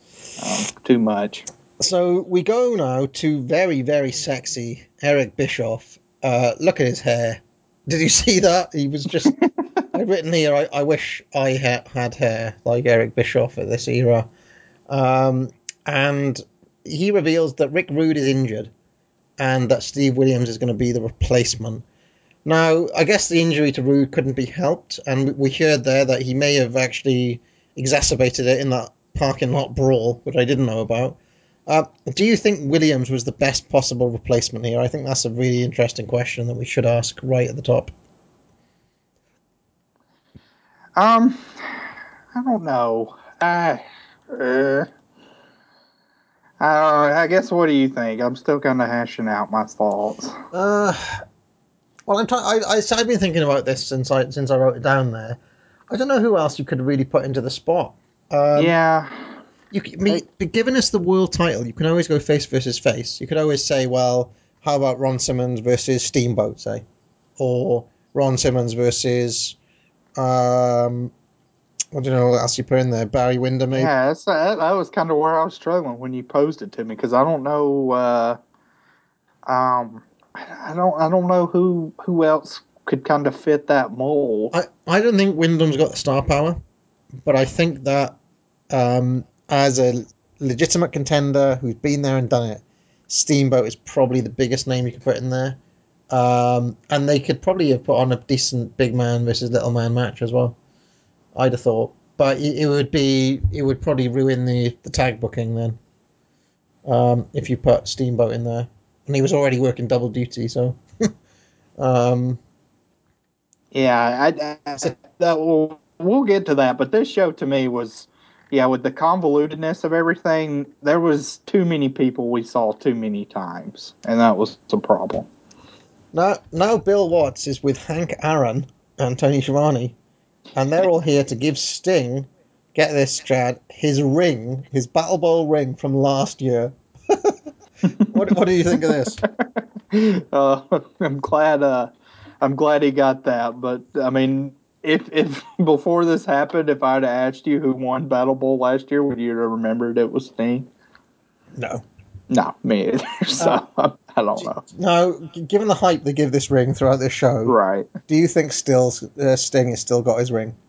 No, it's well, maybe. I mean, maybe if it was somebody. Doesn't wear it with pride next to... I don't think he wears it with pride, but I was going to say if it was somebody of less moral fiber, maybe it's in a pawn shop somewhere, but I don't know, Sting may have gone to it.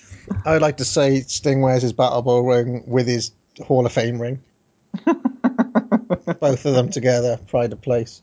Larry Zbyszko is with Missy Hyatt, and they're going to make the Lethal Lottery draw. Now, what is Missy Hyatt's outfit here? Because it looked like she was wearing... This is a weird phase for Missy, where she's starting to transition into, I guess, Nasty Boys will be the next run. But, there was a lot going on with Missy here. I've described it. It's like she's wearing two gun holsters over her breasts.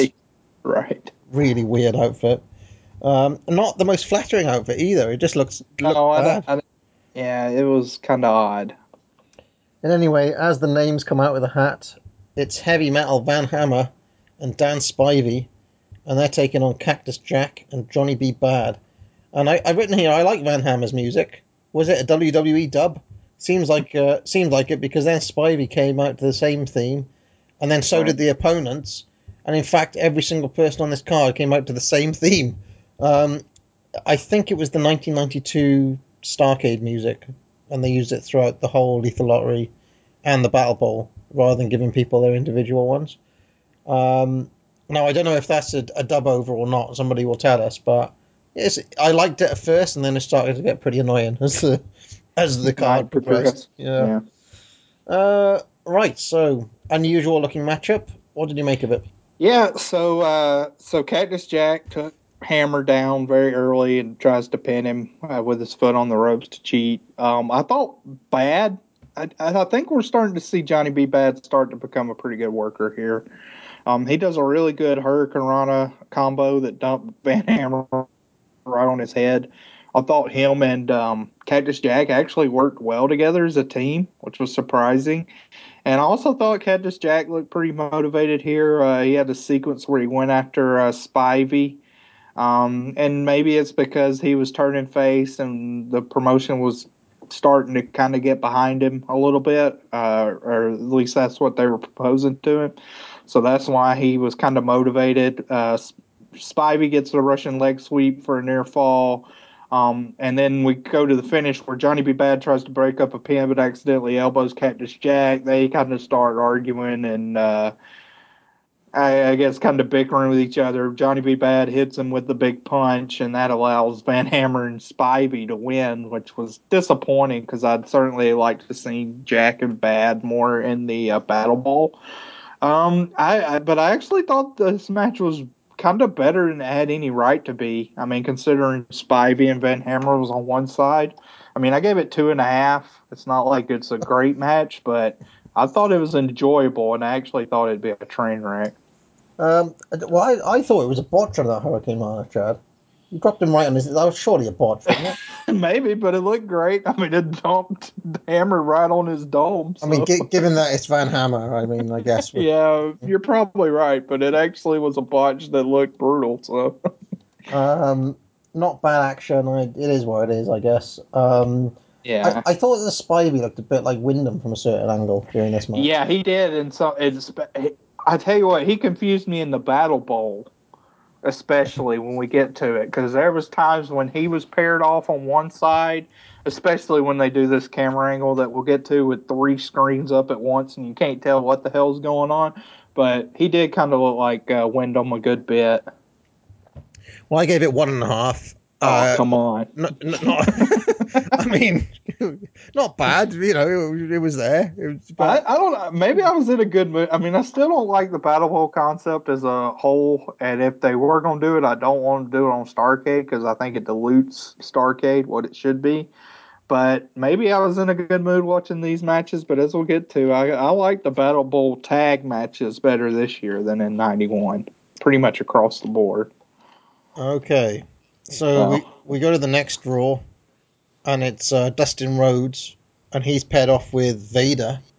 Pretty awesome team. Which is a decent-looking team on paper. And then they come up against Sasaki. Yeah.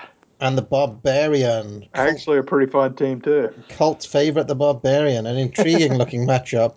Yeah. And I thought the Barb and Vader shaking hands was a nice touch at the start. Right. Heel shaking hands. Yeah. Kind of some respect shown to each other. What do you make of this one? I also liked Harley's tux. Yeah. I thought that was on point for the night. Barbarian and Dustin have some good sequences with Barb tagging out after hitting a back suplex in the early going. And then I thought the pace quickened when Sasaki enters and the strikes kind of start going more frequently. Dustin Rhodes' chops, I made a note of those during this match. I thought they looked really good here. And I thought Dustin looked good overall. He had a nice drop kick to counter out the high-flying Sasaki move from the top rope. And then right after that, Vader does a big splash from the middle rope that looks like it squishes Sasaki into the mat. The finish here, I didn't like because I thought it was way too similar to the previous match, where you have some miscommunication with one team. In this case, Barbarian accidentally clotheslines Sasaki, and Rhodes is able to roll him up. But then after the match, I love this part. So Vader and Dustin have advanced. They're going to Battle Bowl. But now, I mean, Vader doesn't need Dustin anymore. He don't have to be, cohesive with him because they're in the Battle Bowl. So it doesn't matter. So he just decides to completely clobber Dustin after the match in an excellent heel move. And then him and Barbarian kind of walk off together with the heels triumphant, which I thought was pretty awesome. I went 2 3/4 on this one. Your favorite rating? Yeah, and then we got a little patented Harley Race knee drop. Yeah, we did. Harley getting in on it, which was funny. I quite liked the Jesse and Jim Ross reaction to that as well. I really liked the Vader and Barbarian opening exchanges. Actually, that opening was really well worked to kind of establish two monsters, a movable object, etc. Mm-hmm. I thought at one point that Dustin hit a clothesline that looked pretty awkward. Which is a bit nitpicky of me, I know. But good meaty action in this. It actually reminded me of, shades of Mid-South at times. That kind of big, 4 big meaty guys. Dug it quite a bit. I gave it 3 stars. So, nice. If I gave the 2 3/4 rating, I'd probably give it that. But, echo your thoughts, really. Good fun. And it didn't outstay its welcome because we're right on to the next Lethal Lottery match now, which is Barry Windham and the Great Muta taking on Too Cold Scorpio and Flying Brian. We should say that. I mean, these matches, they come out fast and furious. I mean, within the first 45 minutes of the show, we're done with the Battle Bowl tags. So it's quick. What a matchup on paper. Yeah, this match looks really good on paper, especially if you get motivated Muto. I thought this started out really hot with Scorpio and Wyndham. I mean, we'll see them in a match in '93. I thought they showed their great chemistry together right here. And then Pillman and Wyndham, I thought that was cool when they got in there together because, I mean, they're a tag team, but they're still dicks to each other. Yeah. And they didn't really hold anything back, which kind of puts over the importance of Battle Bowl. Muto looked pretty good in this match. He hit the back spin kick and was getting a pop from the crowd. They start to work over Scorpio some. Pillman gets pushed off the apron, and something about this match I thought, like, right as it was starting to get going, it ended. Because, Pillman gets pushed off the apron, and then we get a moonsault, and all of a sudden Wyndham and Muta won. I don't know. It was too abrupt for me. I did like afterwards again with the character work where Pillman kind of showed a split second of remorse once his team lost, but then Wyndham kind of like gets him and they go to the back together. And Muta's kind of playing this lone wolf type character. Mm-hmm. So overall, though, I mean, I thought the match was good while it had, but it was just very rushed, and it could have been really good with more time. So I ended up giving it 2.5, but I was kind of disappointed. I thought there were some cool moves here. I like that little inverted leg drop thing that Scorpio did at one point from the top rope. Yeah, that looked cool, very flashy. Tumbleweed, I think is. I quite like I quite like the finish because it was a DDT followed by a moonsault, and Scorpio took a pretty heavy beating in that last minute or so. Yeah. Muta didn't quite hit the moonsault, which looked a tiny bit botchy to me. I don't know why. Maybe it's because I haven't watched wrestling for a while, but I was picking up on a lot of botches tonight for some reason. Maybe more than I usually would. But I thought it was an enjoyable match. I actually gave it 3 stars. I thought it was, like these matches come at a decent pace and they're all quite enjoyable. So I had it around 3 stars. I mean, I'm probably pretty harsh on this one. It's just like I think this would have been on Saturday night, and we actually had motivated Muto in this match pretty well. So I think this could have been like 3.5 to 4 star with like 15 to 16 minutes. Yeah, no, I agree with that. And then we move straight into the next match, which is Dr. Death, Steve Williams, and Sting taking on Erik Watts. Yay, boo. And Jushin Thunder Liger. Now, seeing Erik Watts next to Liger, you do realise that Erik Watts is quite a big lad. I always thought he was a skinny weasel, but he's actually way bigger than I remember him, Erik Watts. Or Liger's not as big as I think of him. I mean, I think he has decent size. Yeah. I mean, he's skinny, certainly, but not. And maybe that's one of those things where I'm just immune to modern wrestling, too. That I don't look at that much, but. Well, I mean, he's more filled out than those Swords of Essex clowns were. All right, so I like some of the dynamics. Erik Watts kind of looks like Okada, who's the New Japan ace now. Yeah. I mean, maybe not quite as filled out, but they're close enough, I like some of the dynamics in this match, Chad, with Erik Watts inexperienced and perhaps in a little bit over his head. Liger being Japanese and a man of speed and agility. Williams a heel and a power man, and Sting as a face and a kind of jack of all trades, like an all rounder.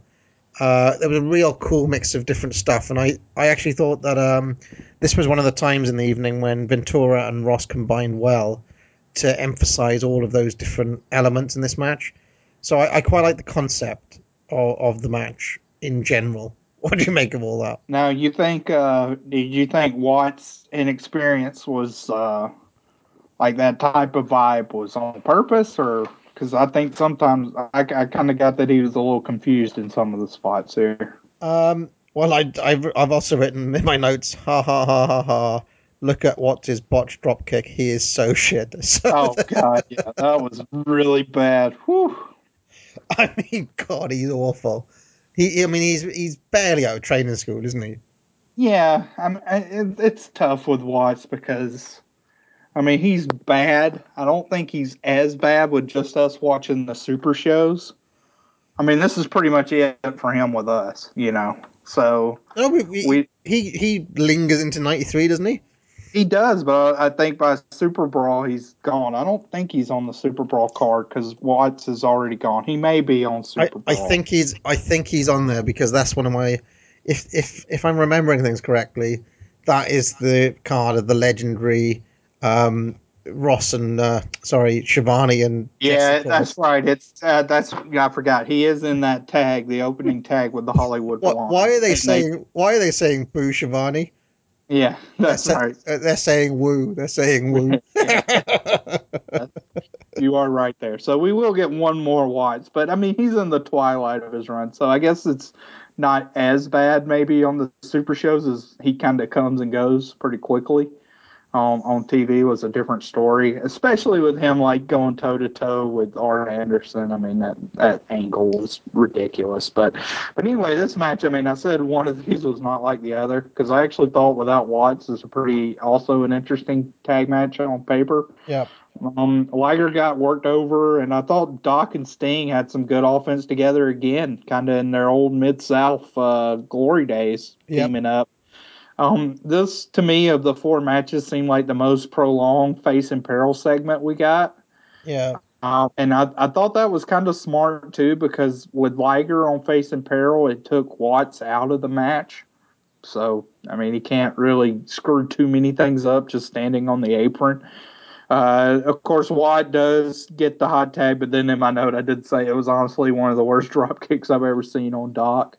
He goes for the STF. Doc's able to reach the ropes, and then Doc hits the stun gun on Watts. So I was glad to at least see him get pinned. I wrote in my notes here that would have taken Jumbo out too. Right. I ended up going 2 stars on this one, though. Maybe a little harsh, but I wasn't too enthused with this one overall. I thought it was an enjoyable match. I gave it 2.5 stars, and I wrote at this point I was digging the show quite a bit. Yeah. Like I said, these were. On one hand, it's like if you're very into the Battle Bowl concept, like somebody like Stephen Graham, then this may feel pretty haphazard. But for somebody that doesn't really care about that, I was kind of relieved to see that they threw all that out there in the first 45 minutes of the show. It was almost like this was a pre-show, and now we get into the real show. Well, our first singles match then is Chono defending his NWA title against Muta. Now, I've written in my notes here, Chad, that I'm not looking forward to this because Chono is shit. Is he the worst ever NWA champion? Oh, come on. Dan the Beast Severn.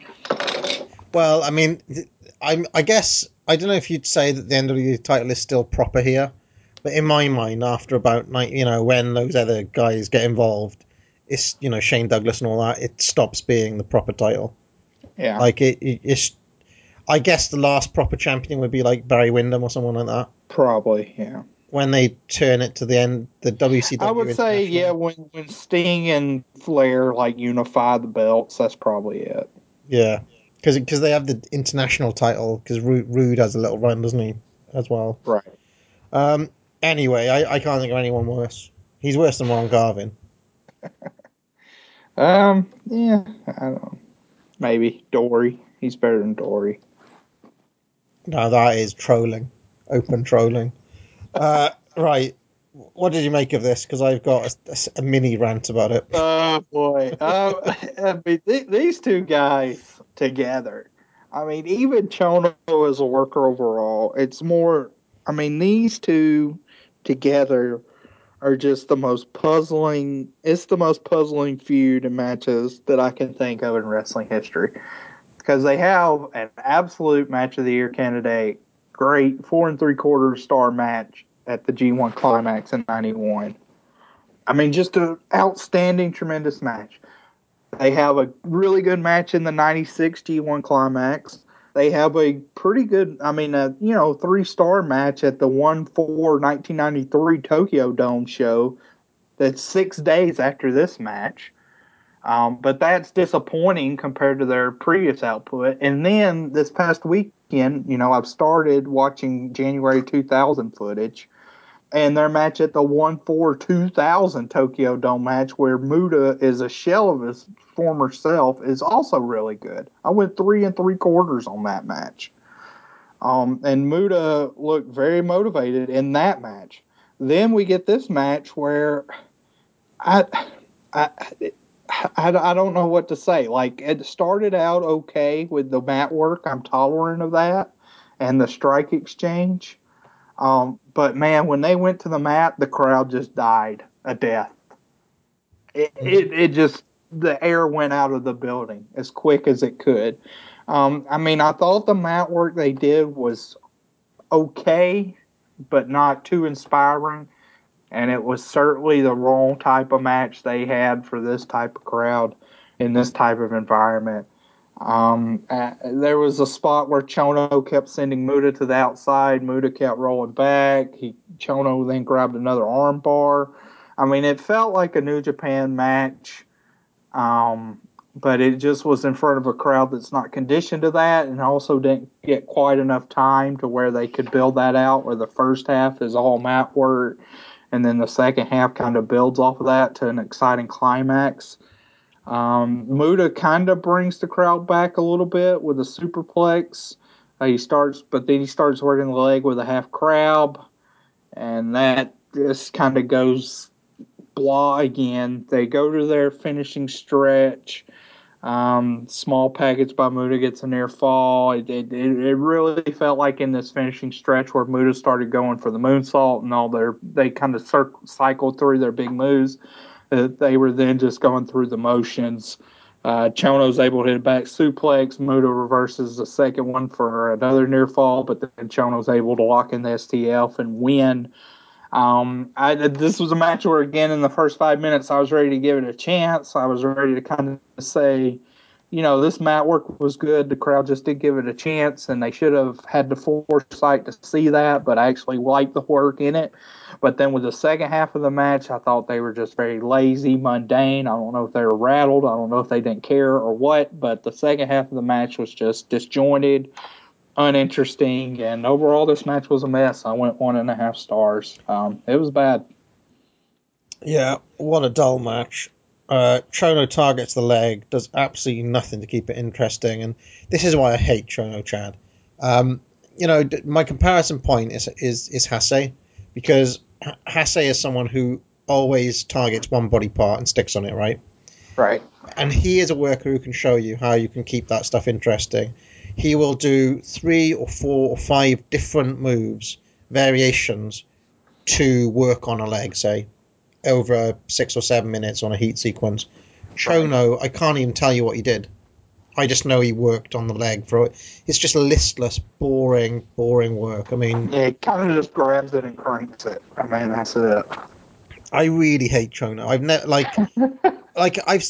no, he's the only worker I've ever seen in a match that I would call 5 stars who probably wasn't good in that match as well. I couldn't tell you what he did in that match. What's the match? Is that a Hase match I'm thinking of? I know you like the Hase match. You haven't watched their G1 91 match, have you? No. I think it was that one's. The Hase match you were really high on. I did like 4. You were like 4.5 or above. Yeah. But I hated him even in that, and that's a really good match with him in it. So anyway, Chono's very. A broken record, but I've never liked Chono. I've never liked Muta as much as both. That's why neither one of those two was really strong considered for my GWE. So it's all Hashimoto and Hase for me. Of the even somebody like Sasaki, who I don't like a lot, I'd take certainly over Chono, probably over Muta. Completely random finish, which was abrupt and out of nowhere. I just thought it was an awful match. Bad body of work, bad body, bad narrative, bad finish. Dud. Gave it a dud. Nice. So there we go. I guess we should do the Meltzer. Oh, yeah. Shall I hit the Meltzers? Let's just go through those. Meltzer on the opener went half a star on the Van Hammer tag. Tough. 1 star on the Vader Rhodes Suzuki Barbarian 1. On the Wyndham Muta Pillman Scorpio, he went 3 1/4. On the Williams and Sting versus Liger Erik Watts, 1 star and 3/4. Obviously, he says Watts look bad. And he says Williams mercifully ended up hot-shotting Watts for the pin. And then on the NWA title match we've just reviewed, he gave it 1 star. There we go. At least he didn't dip into the negatives. He didn't. I did see that Scott Keith gave it -2 stars. Time closer to Scott Keith. I get it. I mean, I don't. That's why I never get the negative stars. I mean, I don't know. The negative stars. There's just something about this. I mean, star ratings are so arbitrary, but yeah, like I mean, this was a bad match. I mean, I have no problem giving this like -4 stars if you're going to dip into the negatives because this was bad. I tell you, this. I felt this car was working along at a lovely tick. And then this just like, ugh. Yeah, this really kind of deflates the card and I think historically in some ways, because as we'll get to the matches coming up, there's some really good matches that are sort of forgotten in time. Yeah. I think this match and maybe the next one has some... I tell you what, I will say... This match is better than Rude versus Jake at WrestleMania 4. How you think so? Yeah, what about the Rude Chono? I mean, I thought this match was slightly better than Rude versus Chono from Halloween Havoc. I can't remember what I gave that now. Did I give that a dud? I don't know. I know we were all skewering it. I mean, they're both bad though.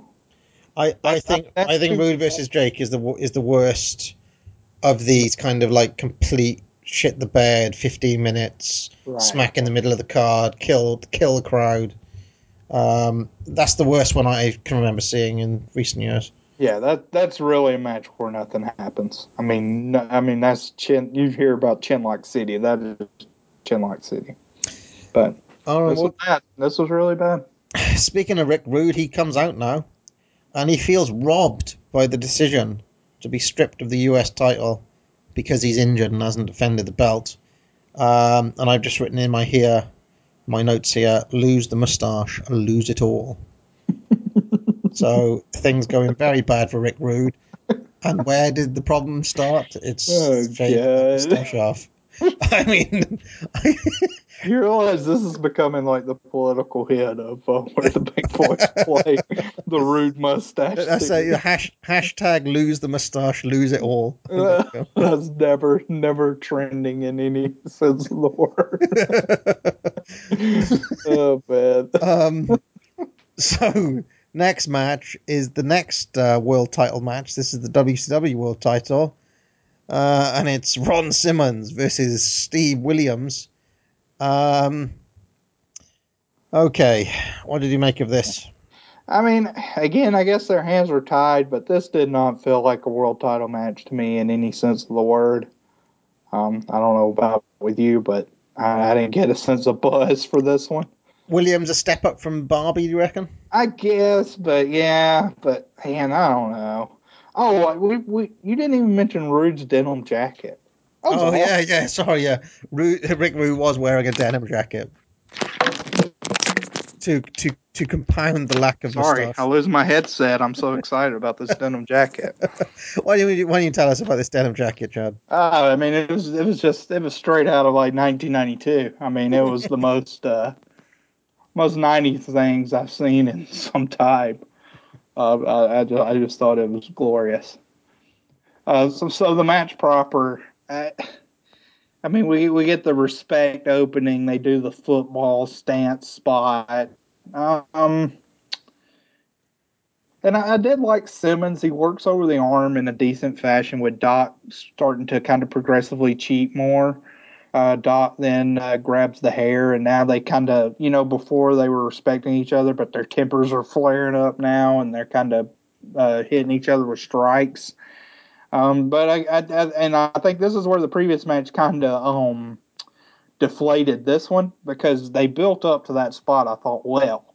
And you could tell when they did the big punch off, they expected like a really good crowd reaction. And even Ross was like, oh, they're trading shots now, trying to like ramp it up. And the crowd just didn't care. I mean, they didn't give a shit. So that was kind of disappointing. Williams began to focus on the right leg of Simmons, which, was weird because usually it's the left leg that is focused on in U.S. wrestling, which I thought was odd. I thought Williams' work was solid on the leg. It wasn't great, but it was fine. Simmons gets a desperation clothesline and a spine buster.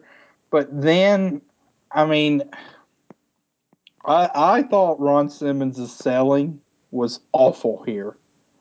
Because, I mean, leg selling is kind of subjective to a degree, because it's how much, should your leg be totally damaged? Should your arm be totally damaged? Blah, blah, blah.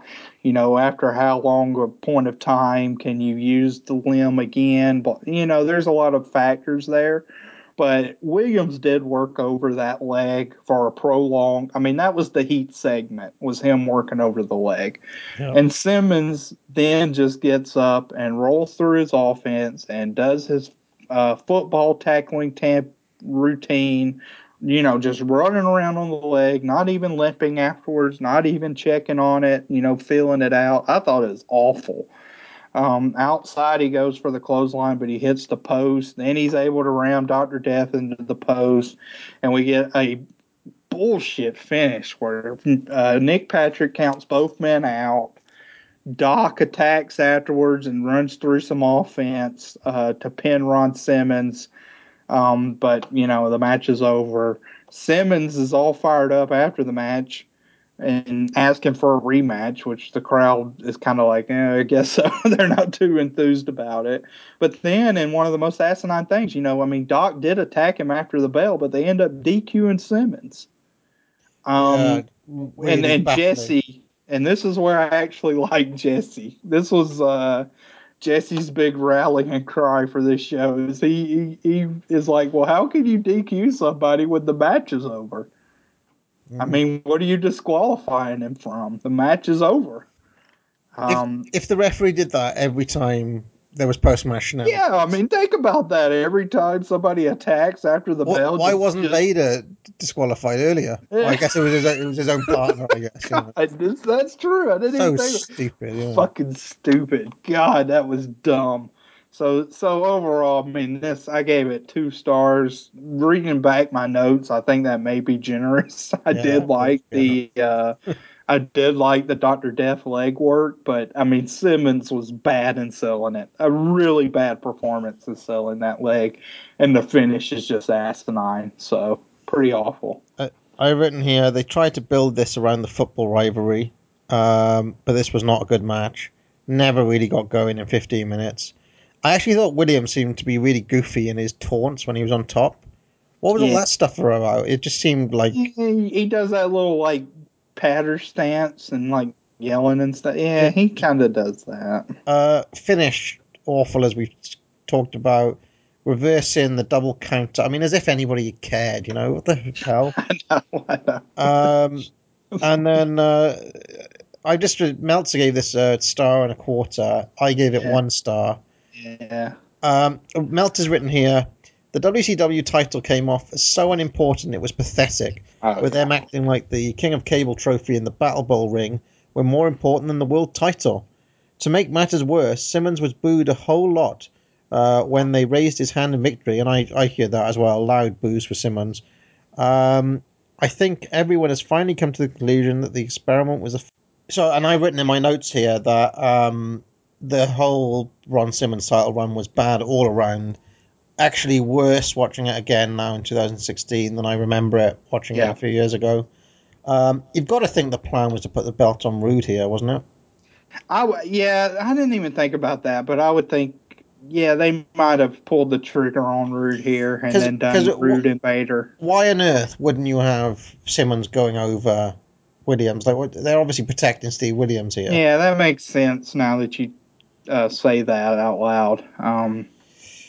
Yep. So really obviously, bad. I mean, this is a really bad reign. I mean, this is. I mean, anybody that talks about Ron Garvin in '87, I mean, watch this reign. It's bad. so all around, the Simmons reign was a disaster. Very mid-cardy and just got nothing to recommend it, really. No. He clearly just failed in the role, I would say. Is it Simmons' fault, or is it the fault of the booking in the first place? But booking was bad. I mean, I don't think, again, putting him in with Barbarian was a weird choice. But, I mean, Williams is carryable. And I thought he was carryable to a degree in this match. I mean, as we'll see in '93, Williams has a good many good matches to very good to sometimes great matches in All Japan. '94, Williams is actually actively great, which is surprising considering where he's at. But even in '92, I mean, Williams has good tag matches, and I thought he was moldable into a very good singles match, and we didn't get that here or anything close. Well, one of the things that I keep on thinking is that the timing was wrong on the Simmons title reign. If you had the lightning in the bottle, like the zeitgeist moment, if you want, it was right. around the time he was feuding with Luger back in '91. That's when he seemed like he was over enough to maybe consider for the title. Like when they actually put the title on him, it was like, it seems weird, even looking at it with the benefit of hindsight. But even at the time, I remember not thinking that Ron Simmons was a top guy, even as a kid. No, yeah, I mean, I think part of that's competition, though. I mean, why? I mean, they really probably honestly should have done him versus Sting. Simmons versus Sting. Yeah, Yeah, because that could have, if after that he can't get over, then it's a lost cause. But I mean, Sting was always going to be over. He was kind of bulletproof at that point. So that's probably what they should have done. I mean, how about running Simmons as a heel champ? That might have freed things up a bit, because then he would have had he would have had Wyndham for a certain period. He would have had Dustin Rhodes. He would have had Steamboat. I mean, he could have run through a number of different challengers who right. maybe you could stick up in that bracket, because his contenders were awful as well. No, yeah, just bad. I mean, everything was bad here. Booking, his performance, crowd reaction. The character they tried to make him, right? Yeah, he was never going to be JYD. It's not like he's got that sort of charisma, Yeah, no. Whereas he works as a badass. We saw that in Doom. We saw it in APA later in his career in the what's that thing called? The Nation with Domination. Honestly, a lot of similarities to me in what you're saying with Roman Reigns, as with Simmons in this point. A lot of similarities with the booking perils. And, here they hit the eject button quickly, or relatively quickly, and, we haven't seen that with Reigns, so only time will tell. Oh, he's still the champion, is he? Well, he got popped for a wellness violation. Oh, did he? God, Parv, you are out. Well, who's the champ now then? Dean Ambrose, sir. Oh, fucking hell! Right, okay. Lunatic fringe. Well, I cancelled the network. Even I'm done. Oh boy. I may watch SummerSlam. We'll see. Dark days for Parv. Yeah, after WrestleMania. Yeah. Okay. So now it is Ricky Steamboat and Shane Douglas taking on Flying Brian and Barry Windham. And Steamboat and Douglas are the tag champs at this point. Now, what's your review of this one, Chad? Yeah, so after those two matches, I was like, we need something on this show.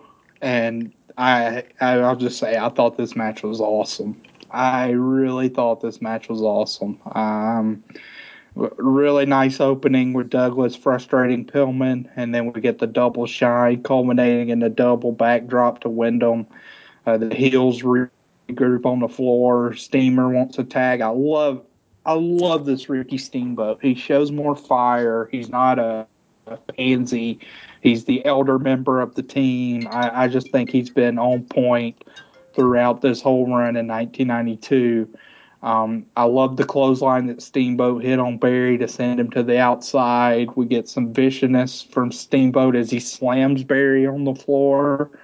Douglas then gets tagged in and slows the match down a little bit, but that kind of makes sense with Douglas being the younger kind of member of the group and kind of going back to basics. Pillman goes throat thrust into the guardrail. And Wyndham and Pillman, I thought they did a good job of really showing how they're kind of reeling and they're kind of in a state of shock at the domination here. So they kind of needed something to turn the tide of this match, and we get that where Wyndham distracts Douglas when he goes to the top, and Pillman then hits a drop kick. And then Wyndham and Pillman are just vicious from that point on, where Wyndham clotheslined him. It was awesome out of his shoes on the floor. Really great work with them too. I thought they just smothered Douglas and really focused on the midsection and throat. Didn't allow him to get even close to the corner. And again, we see the fire from Steamboat as he uses a chair on the outside. And God, Jesse went nuts for that one, calling for a DQ and everything, which was pretty humorous. We get some excellent teases. And then Douglas at one point even goes to the wrong corner to try to make a tag. The hot tag is eventually made. Steamboat, of course, goes nuts, but Wyndham retains the momentum with a nice power slam. Steamboat gets posted outside. And then I thought Pillman hit a kind of a crazy head scissors on Steamboat, and then Wyndham comes off the top rope with a clobbering elbow, which was an excellent double team move there. This match really showed Steamboat like not backing down. He keeps pointing at Wyndham at one point, and then in a kind of surprise finish, Douglas gets the tag, runs through his offense, and gets the pin on Pillman to a really good pop from the crowd. I thought this match saved the show, honestly, as one more kind of mundane or bad match, and the crowd would have been totally done, and the show would have been panned overall. Maybe it's in the process of watching this whole show, because I had seen this match before and thought it was great, but kind of in the 4-star range.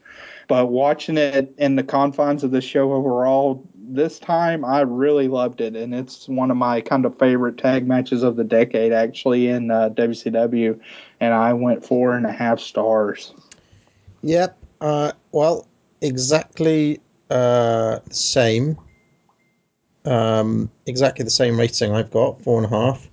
Great old school tag, worked double heat.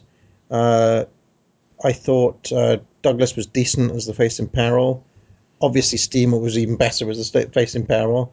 I like the little bits of kind of like, not heel Steamboat, but he was like, he was prepared to use the chair, and Right. He's clearly emotional, and every once in a while Steamboat does that. Like he's got some moments of it where he does it in the early 80s. So there we go. Crisp action, well worked, good storytelling, and basically the correct finish for the angle. So it was the whole match was really good, and seeing it in the bringing the crowd round is something that is not always easy to do, because once a crowd is dead, they're dead. And they managed to turn them round. So excellent. Meltzer went 4.25. So only marginally less than. Yeah, this is one I'd recommend people seek out. I feel like this is pretty forgotten. I mean, maybe it won't get the same love as we're giving it here. I mean, I know like the Midnight Express, Rock and Roll Express match from Wrestle War 90 that I love so much. A couple of other people have watched it and not dug it as much as me, but I really championed this one. I thought it was a great match. Yeah, it really is. And yet another really good match with Steamboat in 1992. Yep. So, yep. Now we get a recap of the Sting and the Vader feud, including some little bits that we haven't seen. What do you make of the bandana on Vader's head as he comes out? Yeah, it was like a do-rag. I made a note of that, too. That was a interesting choice. I don't know. And, then this is another interesting, much talked about match, Sting and Vader. I have a series of questions to ask you after your review, Chad. So We'll hold off on that, but tell me what you make of the match first. So Sting punches to start I thought were awesome. Vader just kind of shrugs them off, tells them to bring it. We get 2 big slams by Vader. I thought Harley Race to me is kind of growing as a manager role. I thought he was good with Luger. I love him talking shit on the outside here. I've really enjoyed him in that role. Thought he was really good here. Vader's just kind of manhandling Sting, throws him over the ropes. Sting is able to get some offense, little glimpses where he one point he rams Vader with an over-the-top kick. And then he hits a German and Sting clotheslines Vader over the top. That was cool because that showed that, Vader realized he was in for a fight. He took off the mask on the outside and got pissed off. Then Sting does a crossbody onto Race and Vader on the outside, which was another nice spot. Sting gets caught with a boot, but he catches Vader with a DDT. When Vader makes a mistake, he hits a huge DDT from the second rope. He gets the Scorpion on for a moment, but Vader is able to reach the rope. Sting goes for Stinger splash to the outside, but he hits the guardrail, and then Vader now really takes over. I thought he demolished Sting in this section. Good splashes and power moves. Sting's kind of very, very barely able to hang on, which causes Vader to get more frustrated, and he kind of just starts punching away on Sting. Big comeback from Sting where he hulks up. I thought, again, Sting strikes have looked good. I think that kind of what makes this feud is Sting strikes look both aesthetically good and actually believable, in that they could reel Vader. And that's very important for somebody that's going toe-to-toe with somebody like Vader. Mm-hmm. Sting hits a big Samoan drop, big splash from the top for a big near fall. Then Vader hits a choke slam, but he makes the big kind of cardinal mistake of the match as he goes for the top. Sting is able to power slam him and get the win for a huge pop. I thought this was another great physical match between these two. I didn't think it was quite as good as the Great American Bash match. And I know this trilogy, some this is their favorite, some it's not, whatever. For me personally, and we're watching the Super Brawl match again, but I watched it about a year ago. So I would have this number 3 behind Great American Bash and Super Brawl. And I ended up only giving it 4 stars. But to me, this is another great match. I mean, to me, it's a welcome entry into their feud as a whole. Well, I think the match holds up a good bit. Other than what you mentioned, Chad, I like Jesse hinging on that little detail of Vader getting up before Sting on his own back suplex. Do you remember that? Oh yeah, that was a good. This I thought was very good. Good commentary night for Jesse. I mean, to me, that's what makes him the better. Like, they always say, who's a better color commentator, Heenan or Jesse? It's because Jesse can give you little bits of insight like that, whereas Heenan's always just comedy or just character. Yeah, him and Ross didn't seem to be as much at odds with each other as they have in some other shows too. It's probably because they knew that Jim Ross is out, or Jim Ross probably knew in his head that his days were numbered. Although that didn't come up in the news, so I guess maybe they didn't know yet. Not quite. Yeah. But he's gone by next year, right? Next show. Yeah, I mean, by Super Brawl. By Super Brawl. Yeah. I really like the section where they kind of replayed Rocky versus Mr. T with Vader punching himself out, because it was like Sting was like, because Sting does he tries to protect himself when Vader's doing the punches in the corner, which is something that not all, like, usually they're open and Vader's just kicking the shit, but here he protects himself almost like a boxer would, and he does it to the point where it's like Vader takes out both of his arms because he's hit him so much, and then Sting is just like, come on, I'm going to take more, and that is basically Rocky versus Mr. T, isn't it? So I enjoyed that from a narrative perspective. I thought it was a great match. I gave it 4 3/4. Nice. Which is a high rating, I guess.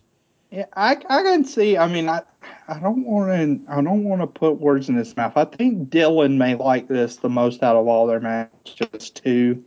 I can certainly see the case for it. I just thought there was a couple moments where maybe the comebacks felt a little too easy, which again like puts it down just slightly below the other two matches. But if this is your favorite of the three, I wouldn't like scoff at it. Well, I mean, one of my three questions I can reveal now is, in fact, it's just two questions. Was this or the Bash match? And I picked this one because it's a straight match, not a gimmick. Because the Bash match is the strap match, right? Super Brawl coming up. Super Brawl is the... Oh, okay. Remind me of what happens in that Bash match. Because I gave that a really high rating too, didn't I? Yeah, I mean, the reason I like the Bash match more than this one is just kind of the overall story. I mean, Sting felt like the guy of the promotion, and I just love that they put this monster over, which was kind of bunking the conventional wisdom of wrestling at that point, where Vader goes over, almost, clean. He doesn't really cheat. I mean, Sting hits the post, so that was Sting's own fault. So I just love that narrative. I mean, as far as the in-ring action, this match is probably better, maybe, than the Bash match. I could see that. I just like the Bash match story better than this one. Well, they both thought it's a brilliant 1-2 punch, whatever. And there's the third one to come, which is the strap. I actually got those the wrong way around in my head. Okay. Now, what makes Sting the perfect Vader opponent, do you think? Or vice versa, what makes Vader such a good opponent for Sting? Yeah, I think kind of what I touched on, the strikes is good, because Sting is somebody that feels like, I mean, Sting has a different style where he's not really a high flyer, but, I mean, he was a powerhouse in those matches with Flair, and that made Flair look weak, and that's why we don't like the Sting Flair matches as much as kind of his history should tell us we should. But with somebody like Vader, also a monster, it works because it's somebody that won't back down, that will give him a beating. And I think it kind of works into Sting making his powerful comebacks as now he's overcoming the odds because he's been, killed by this monster Vader. So he's having to reach down deep and, kind of build up some strength and some grit that he didn't realize he had. And when he's able to use his punches and the high-flying moves like to the outside, it really works as kind of his sudden burst of energy work against the monster force that is Vader. Yeah, I think it's because Sting is big enough to be believable against Vader, but small enough to look like the obvious underdog. Yeah. I mean, let's pretend it's Hogan for a second. Hogan's just a much bigger man than Sting. Like, he's taller, he's about 50, 60 pounds heavier. And he doesn't have that agility as well, so he can't bump around. So that's why it wouldn't, that's why it works particularly well with Sting. If it was smaller, let's say it was Bobby Eaton, you wouldn't buy that Eaton could beat Vader, I don't think. For example. Yeah, I'd say Sting and Dustin Rhodes are kind of the two best at that. Yeah. What you're talking about. All right, well, let's move on then to the supposed main event. my other question, by the way, was because Tony Schiavone's got an intimate interview now with Paul Hornung, who was at Super Bowl 1, and he's got an original Super Bowl ring from back in the day, and they were talking about how people always like a ring and they'll remember it and cherish it forever, and people will always remember when they got their Battle Bowl ring. And this is where I asked, do you think Sting has still got his? Because it was pretty funny in retrospect. Because did they even try to do it next year in '93? 93, it's its own pay-per-view. So we'll be getting to that. Yeah. I probably, honestly, one of the most forgettable pay-per-views in wrestling. I had a feeling that there was another one. Yeah. Anyway, now we've got to the Battle Bowl, and I've just written here, most guys in this match pulled triple duty. Yeah. Like Vader's had 2 matches already. Sting's had 2 matches. Grueling, man. Yeah, I mean, significant matches. Wyndham and Muta have both had 2 matches. Right. Williams has had 2 matches. Right. Dustin, I mean, it's ridiculous. Triple duty. That's really the only thing I've got to say about the match. I just written meh. MEH. Oh, that's funny. I did the same thing. It's just nothing. I mean, it is what it is. Meltzer gave it a 1.5 stars. It's about right. Yeah, I mean, I wrote a few things. I mean, I like that Vader and Sting went after it on the ramp again. That was kind of cool, cohesive. They did this camera angle, and this is typical WCW production, where you've got a wide shot of the ring as a whole, and then they pop up 2 square boxes at the bottom, showing 2 more camera angles. So you have 3 camera angles, and it's like when we get to the World War III Battle Royal and they do the same thing. I mean, you can't tell what's going on. It's so small. I watched this on my computer and I couldn't make it out. I can't stand the split camera at all. I mean, it's hard to watch Battle Royals at the best of time. So Right. Yeah, I mean, two split cameras is very confusing. This is 3. I mean, it's absurd. There's only 8 guys in the ring. Yeah. So yeah. 8 people, and that was stupid. I mean, Dustin and Vader had a nice exchange. Doc gives Vader a back suplex. Spivey gets eliminated. Sting and Vader got eliminated pretty quick, which I thought was a surprise. Our final 4 is Doc, Rhodes, Wyndham, and Muta. I mean, this is what I wrote. I mean, the final 4 action I thought was okay, but again, we've seen these guys for so many times already that I was just kind of burnt out on seeing them overall. And then the false finishes, Muta skins the cat, and then drop kicks Wyndham 2 times to eliminate him. Pyro goes off. I actually wrote Mad Battle Royal in my notes as well. I mean, it didn't feel like a main event at all. So whole card felt long to me. I mean, if I could have cut anything, I'd have cut the Battle Royal and probably Chono Muta, and that may have, like, without that, it could have been quite like a brisk card and it would have breezed by. But those matches in particular really made this feel like 3 hours. It really did feel like 3 hours. I think seeing the guys overall, I mean, because this has 2 4-star plus matches for both of us. Yep. So, I mean, it feels like... And a number of 3-star matches for me. Yeah, you were actually really... I mean, I enjoyed the Battle Bowl section too, but overall, the card did feel long just because we saw the guys so many times. If I was going to do a Turner edit on this, you could do the Lethal Lottery and then stick the Battle Bowl directly after it, so it's like its own section. And then if you followed it up with that tag match and Vader Sting and cut the 2 world title matches, it'd feel like a really tight card. That would be my Parv edit on this. the Parv edit, the network edit that we'd make. Yeah. But I mean, if that was the card, you talk about as one of the great pay-per-views, wouldn't you? How many cards have 2 4-star matches on it? Legit. I mean, it could be 2 4.5. I mean, for you 4.5. I mean, and really the Sting Vader. I mean, the Sting Vader match, I went 4 stars on. That's really close to 4.25 for me. I wafted a good bit back and forth on that rating. So that's 2 really strong matches on top. Because the Lethal Lottery segment is enjoyable. It's not like an awful. No, I really enjoyed that first 45 minutes. Right. It's quick, breezy. Anyway, Meltzer says here, some notes. There were a number of fights in the stands during this card. The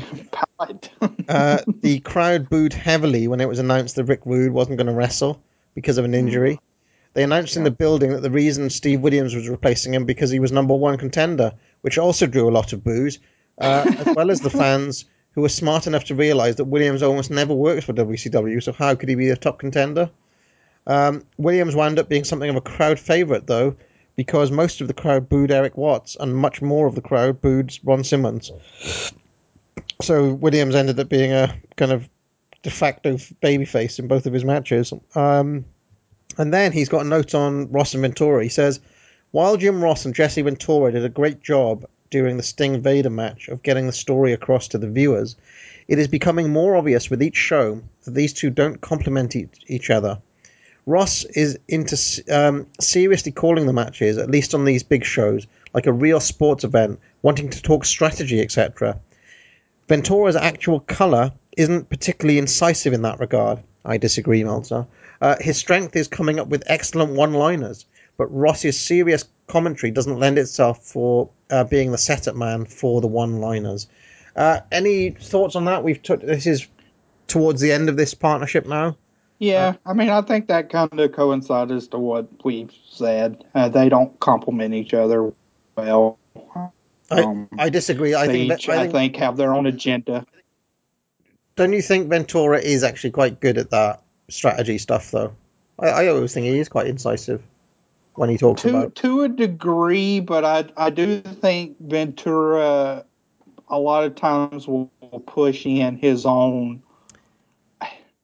How do I word? I mean, again, we're going to get into a Ventura argument, of course, but you know how like Ventura was upset at how Williams could be DQ'd. Yeah. Well, that made sense, and then in the very next match, he was wanting to DQ Steamboat. It's kind of the thing where like if the heel does it, Ventura says cheat by or win by any means necessary. If the face does it, oh, he should be disqualified. What a disgrace! Blah blah blah. Yeah. And that's funny, but one of the problems that I have with Ventura and why he wouldn't be like my own personal GOAT is I never kind of get the sense that there's a certain way you can play that where you can see the hypocrisy of that with the viewer.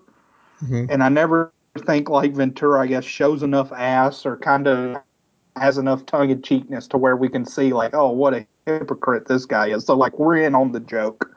Like we know it's ridiculous. And nobody else really seems to get over that much on Ventura. I don't know if it would cause the Gorilla Monsoon actually, or Vince actually, I think does that better than anybody else and kind of calling him out on that. Yeah, well, I mean that's why Vince is his best partner because they give back and forth, and.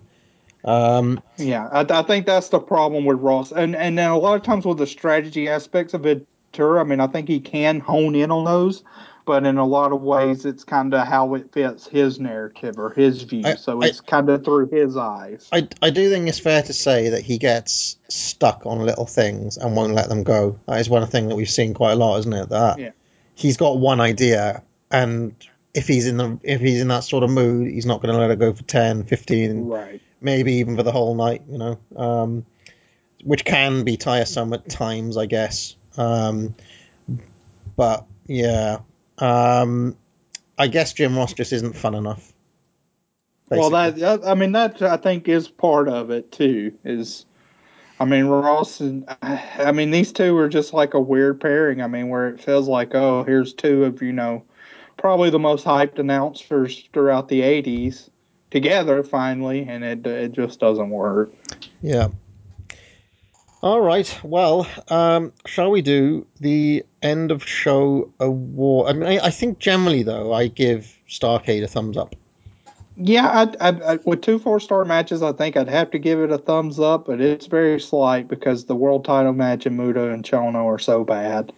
It's a weird thumbs up. It's like a marginal thumbs up for me, which is strange with 2 4-star matches on it. I should mention in the January the January the 4th 93 newsletter, there's a full interview between Mike Tenay and Jesse Ventura, right after the Starrcade review. I'm not going to read any of it out, but it's worth having a little look through because they talk about Vince and WF and merchandising and so on, which was a big deal. In fact, still, they settled that eventually, didn't they? Yes. They put Ventura on. They don't hold him anymore. He's on at least some of them, yeah. Okay, so, match of the night. We may have a split decision here.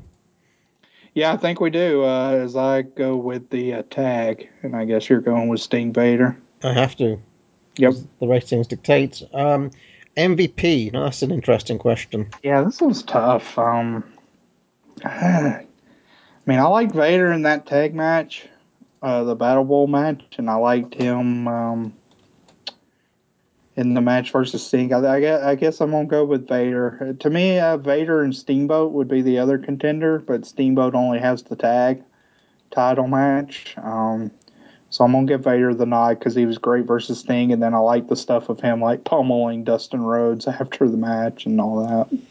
Okay, and I think I'm going to give it to Steamer. Yeah. I just really think he's been outstanding. I think this shows some unique. Him in that tag match shows some fire. If you think he's just a generic kind of raw babyface, this tag match is a good debunking of that. Yep.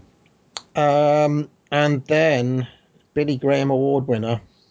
Yeah, not And we going on into the 90s. Do you think we should redub that the Jimmy Garvin Award, given the Garvin Jimmy score? Garvin. Yeah, I think we might rebrand it. Jimmy because he must have won it 10 times. Sure. I'm gonna go with Watts. I think. No. He wasn't good. Here's a question with Erik Watts, and we are going to see him one more time, but I might as well ask you here: is he one of the worst 3 wrestlers that we've seen? I don't know. We've seen some bad ones. Night Stalker. Giant Gonzalez. Yeah, Motor City Madman or whatever. Who are those guys? Iron. Yeah, the one that quit or whatever. So he's not worse than any of them, do you think? I don't think so. He's not good, but yeah, I don't think he's quite that bad. Bottom 5? Yeah, he's probably bottom 5. Bottom I think 5, that's fair. maybe. Okay. I think Motor City Madman may be still the worst. Yeah, he's probably top. The worst guy who had a regular gig for any amount of time. Right. Because at least Gonzalez did that suplex once. Do you remember? Right. That's right. Yeah, I forgot about our boy Giant Gonzalez. Okay, and I'm going to go with, for this award, that drop kick was so bad, but Chad, Chono is... Oh, yeah, well, yeah, that's right. Yeah, he was bad. He was I'll keep Watts, but Chono's a good call. Yeah. I've tried to erase that, because I do think Chono has great matches. I guess that's what's frustrating with Chono. He has some great matches.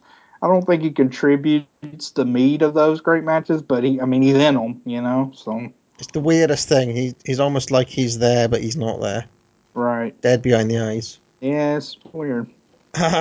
Okay. So, next time, Chad, we're back for the TV special? Yeah, I guess we'll do the TV special. I know Mick's been asking. We haven't got a set list for that. If you want to go to the PWO thread for this show, you can kind of give us some suggestions. Probably looking, 10 to 12 matches. I think we only want to do one show for the TV special. Yep. Put a bow on 1992 and then maybe go into 1993. Yes, and I can't say I'm looking forward to it because, we're going into some weird territory now. Because isn't it true that Bill Watts was fired a day after this show? No, he was... It was into 93, but it's not. It's like it's the week of the Super Brawl show, I think. Right. So it's weird. Like Super Brawl 3 is Watts booked, but he's no longer there. Right, and then we have a bit of it. Then we have Eric Bischoff. Yeah, then we get the Bischoff era starts off. It's actually, as we all see, 1993 is quite interesting. Because there's almost like the suggestion of another plan that he had before he brings in Hogan and all these cronies. And by the time we've got a lot of interesting what ifs, I think, coming up. So I guess I'm looking forward to it from that point of view. Yeah, I kind of am. I think it'd be interesting. All right, so join us then. But for now, so long. Fans, for all of us here at WCW Center Stage, for Cowboy Bill Watts and the American Dream, Dusty Rhodes, I'm Jim Ross saying good night, everybody.